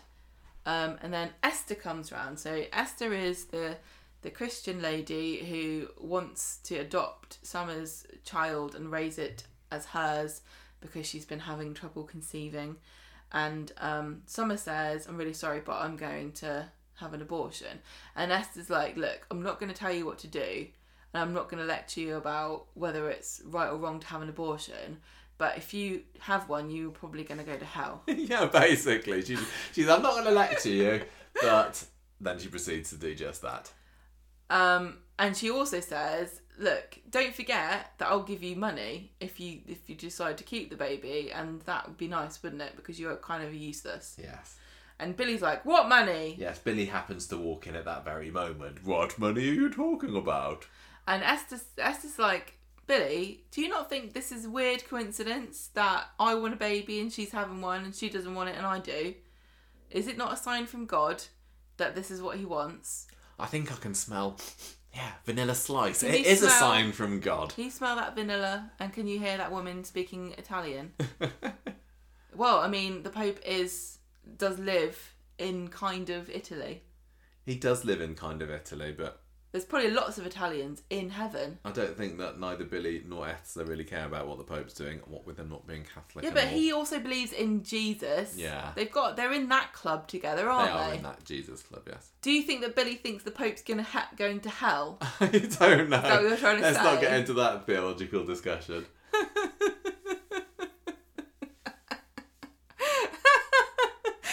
Billy's like, don't talk about the Pope around me. That man is an abomination. Anyway, so Billy's like, no, I don't think that is right, actually. You better go. And Billy's like, don't tell anyone, but I don't even think God's real anymore, to be frank. He says, go and have a bit of pray for guidance. Go and ask God what he thinks. Go and try again. Because he always tells me. Yeah. And Summer's really upset because Billy's clearly not into her having an abortion either. And is this when does he actually come out and say this? A bit later on, maybe. I was actually really proud of Coronation Street for doing this because... having the debate. In general, I think in this country, we are quite, not pro-abortion, but we're pro-choice. And saying that you're against abortion is kind of an unpopular thing to say, isn't it? And I think that over the last 20, 30 years of our lifetimes, we've seen that viewpoint become more of the popular one, hasn't it? I don't know. I've always been unconcerned with what other people think about it. But definitely, the idea that it's okay is the norm in this country. The thing is, having as a lifelong woman, I have, especially one who's gone to a girls' school, I think that I was always told that it was my choice and I could have, that's an option to me. And so I don't know that I've really seen. I don't know, honestly don't know. No. I think we've always been. I don't know. I'm not really sure. It's not anything that I've ever had to worry about, really. No, I'm not sure. That's an interesting point. You might be right. But anyway. So you were saying you were really proud of Corrie for I'm really proud of having Billy, who obviously they want to be a likeable character, and he is quite likeable, coming out and saying, I just don't want this to happen, and I think it's wrong. If they'd have had him all just being completely like, yeah, you go for an abortion if you want to, I don't think that would have rung true. So it was exactly. So this is what happens. He clearly doesn't think it's a good idea. Todd finds Summer on Maxine's bench, and he tells her that Billy's just really worried, and the religion is complicated for him. But you're his number one priority. And then Aaron comes round, and Todd lets him sit down. And then Todd goes to Billy and says, "Well done, you idiot! You've made Summer feel like you're judging her." And he's like, "Yeah, I kind of am." It makes me very uncomfortable. It's not. It doesn't. Why are people surprised? He's a vicar. It does not gel with his. Also, being her kind of dad, I think he's got every right to. Well, hang on. What? Right to what? No, just to question some of the choices that she makes, and not just go with say everything that you do I'm going to be double thumbs up with. Okay, so he's like you're saying in his role as a parent, he should encourage her, but she's obviously thought about it and she's intelligent enough to work out for herself. No, I agree with that. So he's like, this does make me uncomfortable because that is actually a potential human life, and I don't think it's the right thing for her to do. And, and if it wasn't obvious and clear to everybody listening, I think it's Summer's choice to make and Billy should shut up. But I did really appreciate them showing different opinions, because I also think that there are I don't think that we're a group hive mind in this country and everyone thinks abortion is great. No. I mean, even people that are pro-choice don't think abortion's great. It's just something that is very sad, but it's still a choice that can be made. Yeah. So there's been lots of really quite progressive, in a subtle sort of way, approaches that Coronation Street's had for abortion recently. Because was it Amy and she just had an abortion and she wasn't even that sad. Yeah. And I thought that was quite interesting, because some women just need to feel that way about it, and sometimes they can be made to feel guilty because they didn't have sort of the air quotes appropriate reaction. So I'm still not convinced that she's actually going to have this abortion in the end. I don't think she will. But so Todd says, "Sorry, Billy, it's not your decision, it's her choice." So Billy's like, "Do you know, when I sit down and really think about what's happened to Summer this year, it all sounds quite, it sounds like it should be interesting, but actually, do you not feel quite bored?" The cheating, she had a weed brownie, so maybe she should not have the baby in case it comes out all bit funny, bit chilled out like Eileen. Yeah. Maybe that vanilla slice had more in it than we thought. Maybe. Now this. And Todd says she needs your support. You should not be trying to manipulate her into doing what you think is right. So Summer comes back and Billy's like, you are my greatest joy. All I want is for you to be happy and to live the life you want to live. Sorry that I judged you. I will support you no matter what. Yeah, he just says he's in her corner, doesn't he? Which was nice. So he didn't... I think it was natural that it was going to end there, and that because he's had lots of lovely, nice, touching moments with Summer over the years. But yeah, like you said, it was interesting that they did at least raise the possibility that he might not be A-okay with this 100%. Yeah. Yeah. And then they gave us a break for a couple of days. Yeah. Lovely, thank you very much.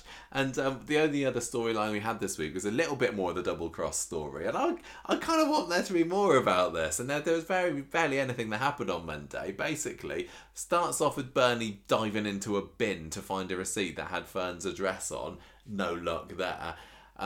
Then we have Ardy and Asher making fun of Bernie for this whole doppelganger story. They still don't believe that Fern exists. Dev defends her.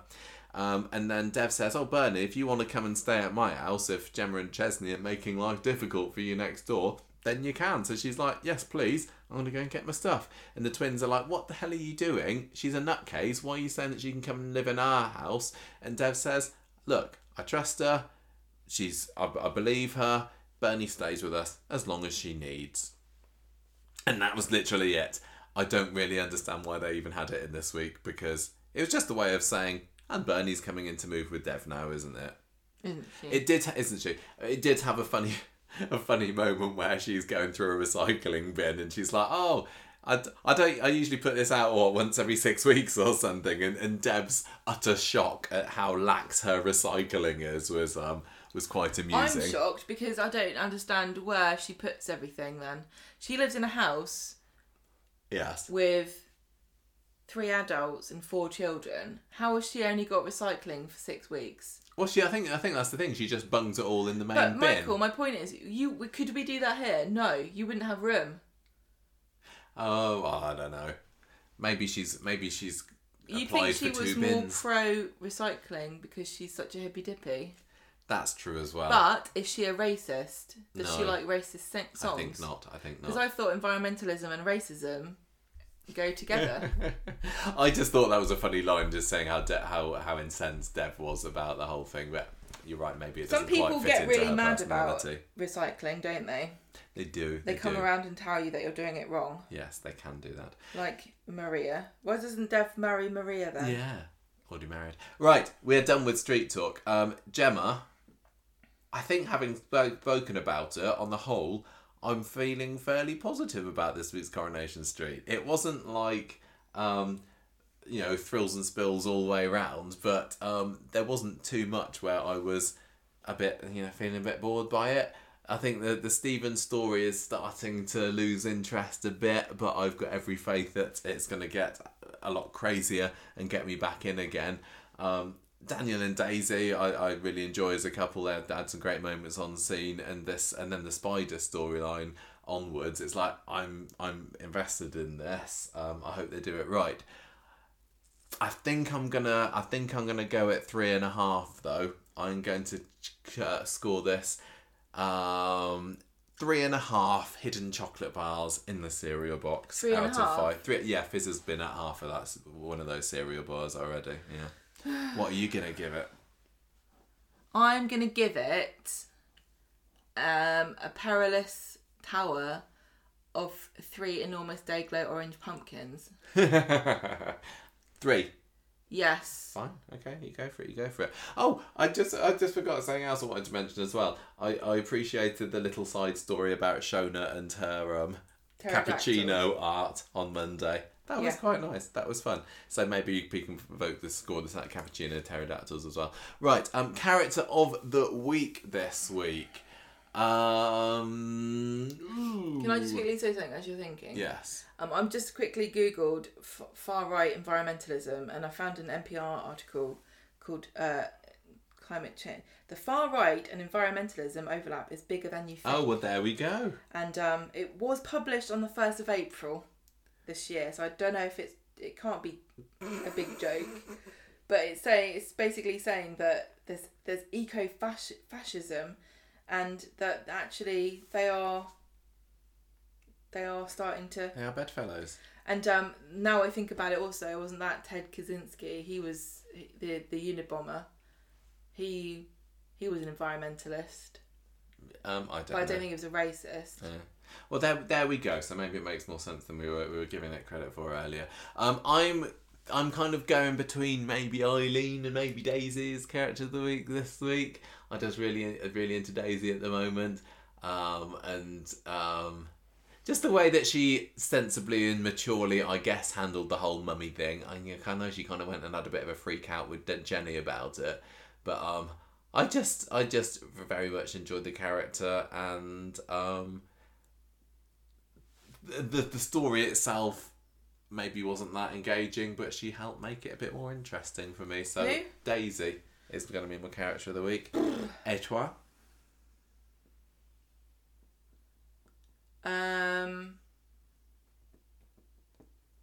You got Stephen, you got Gabrielle, you got Eileen, you got Daniel, you got Daisy, you got Spider, you got Griff, you got Toya, you got Eileen, got Todd. I'm going to give it to Spider just for his... nice. Like, I don't know. I don't hear racism. Like, I don't see colour. Oh, what better reason to give him to Spider than that? I've got a quote here that is interesting that I just found, which is why I'm sorry, but I was distracted. That's okay. Blair Taylor is a researcher at the Institute for Social Ecology. He said, even the Nazis saw themselves as environmentalists. And Hitler was a vegetarian. Here's his quote. The idea was that natural purity translates into racial or national purity. That was one that was very central to the Nazis' environmental discourse of blood and soil. Well, I wonder whether any of the Coronation Street writers have read this very article. There is this earlier very nativist, exclusionary and racist history of environmental thought. It was very much based on the idea of nature as violent, competitive and ultimately very hierarchical domain where white Europeans were at the top. I did not know this. There you go. Hope if you didn't know that was interesting. Yeah, we make you laugh and we educate you. And we tell you what happened in a programme that you actually already watched, so you already know. Probably, yeah. Yeah, okay. So, are we gonna... I think it's... I've got to pack. It's really late. I know that we said we started this podcast late, but we did also have to have a bit of a break in the middle of it as well. Find the joins if you can. It's now 2:30 in the morning, and I think we need to go to bed. There's not a whole lot of news if we were going to go into the cabin next. Sue Cleaver has touched down in Australia, so she is 100% doing I'm a Celebrity, I'd have thought. Helen Flanagan has apparently split up from her boyfriend. That's not news. That's gossip. Definitely news, maybe. We had loads of feedback as well. I'm really sorry, feedback people. We will save it to next week. Nobody else send us any feedback into next week, and we'll save this week's feedback for then. And actually, I'll be quite interested to hear people's initial views on this Griff and Spider story. Actually, send us your views about that. Sorry, everybody. Yes, I'm sure that you can see that it's long enough already. I do want to say a quick thank you to Sophie, who's a new Patreon this week. Tar, very much love. Thank you for joining Sophie. up to Hope us. That you enjoyed our wonderful top 5 ghosts. Sophie, hope you enjoyed it. Thank you very much for signing up. If you would like to sign up to our Patreon, then go to patreon.com/Conversation Street, and there's loads of extra lovely stuff. And if you sign up for it a year on the top tier, you can still get a water bottle. We are going to run out at some point. We may well run out of water bottles. You got to get in there quick. You really want one, and it is a very special 10th anniversary gift. Maybe you know somebody who really likes the podcast, and you want to buy them a lovely Conversation Street themed Christmas present this year, and you don't want it for yourself. That's okay. Well, sign up. I don't think you can do that. I don't know. We'd figure something out. Right, we are on Twitter. Go and follow us there. We're at Conversation Strew. We're on Facebook. There's a lovely Facebook group that is there having lots of wonderful discussions. We are on YouTube. We are on Patreon, as we just said. What else haven't we said? Instagram. Send us a review. No, don't send us a review. Send iTunes a review of us. 5 stars, please. That would be lovely. And, of course, we have got our lovely blog, www.conversationstreet.podbean.com, where you can see every single one of our past 546 episodes. And just re-experience it all. You can go and listen to everything we've ever said and then listen to the stuff that we upload to YouTube and go, I see why they took that out. Sometimes we cut things when we put it on YouTube. Wonder if you can find out what it is, or don't. Don't. Right, we're done. It's time for bed. Busy day tomorrow. We're going to have a bonus podcast coming out early next week, and then, as we say, next week's Street Talk main podcast is going to be later on once Gemma's back from our holiday. So I hope you can hold your horses and until we get to that. But I also have to upload my Halloween movie. Are you actually doing that? Well, I said I would, and you've got to do it before Halloween. Yeah. So you can listen. What are you doing? I'm just going to say I did listen to what I listened to. This is what I watched. Oh, okay. We'll look out. Well, you have to do it with me. Oh, okay. I don't know how to do it, do I? No, I hope you do that. You need to react to me and go, wow. Okay, we'll do something like that. So you liked watching Paranormal Activity for the 100th time? We watched sorry, I know we're supposed to be finished now. We watched a film today that had Jimmy Mystery in, didn't we? Well, that's going to be part of the podcast. Yeah. The Patreon podcast special edition Halloween movie roundup. It's just for fun. Just for Halloween spooky fun. Just a special bonus. Do please listen to our ghost stories of Curse of Number 6 this week. It was jolly good. It's only 25 minutes. Even if I do say so myself. Yeah, 25 minutes. You listen to all this, you can listen to that. Don't you? You've right. got nothing better to do. No, clearly not. We're going. Thank you for listening. Sorry about the lack of news and feedback. It will happen next week. Ta-ra, everybody. Bye. Goodbye. The music for this episode came from podcastthemes.com.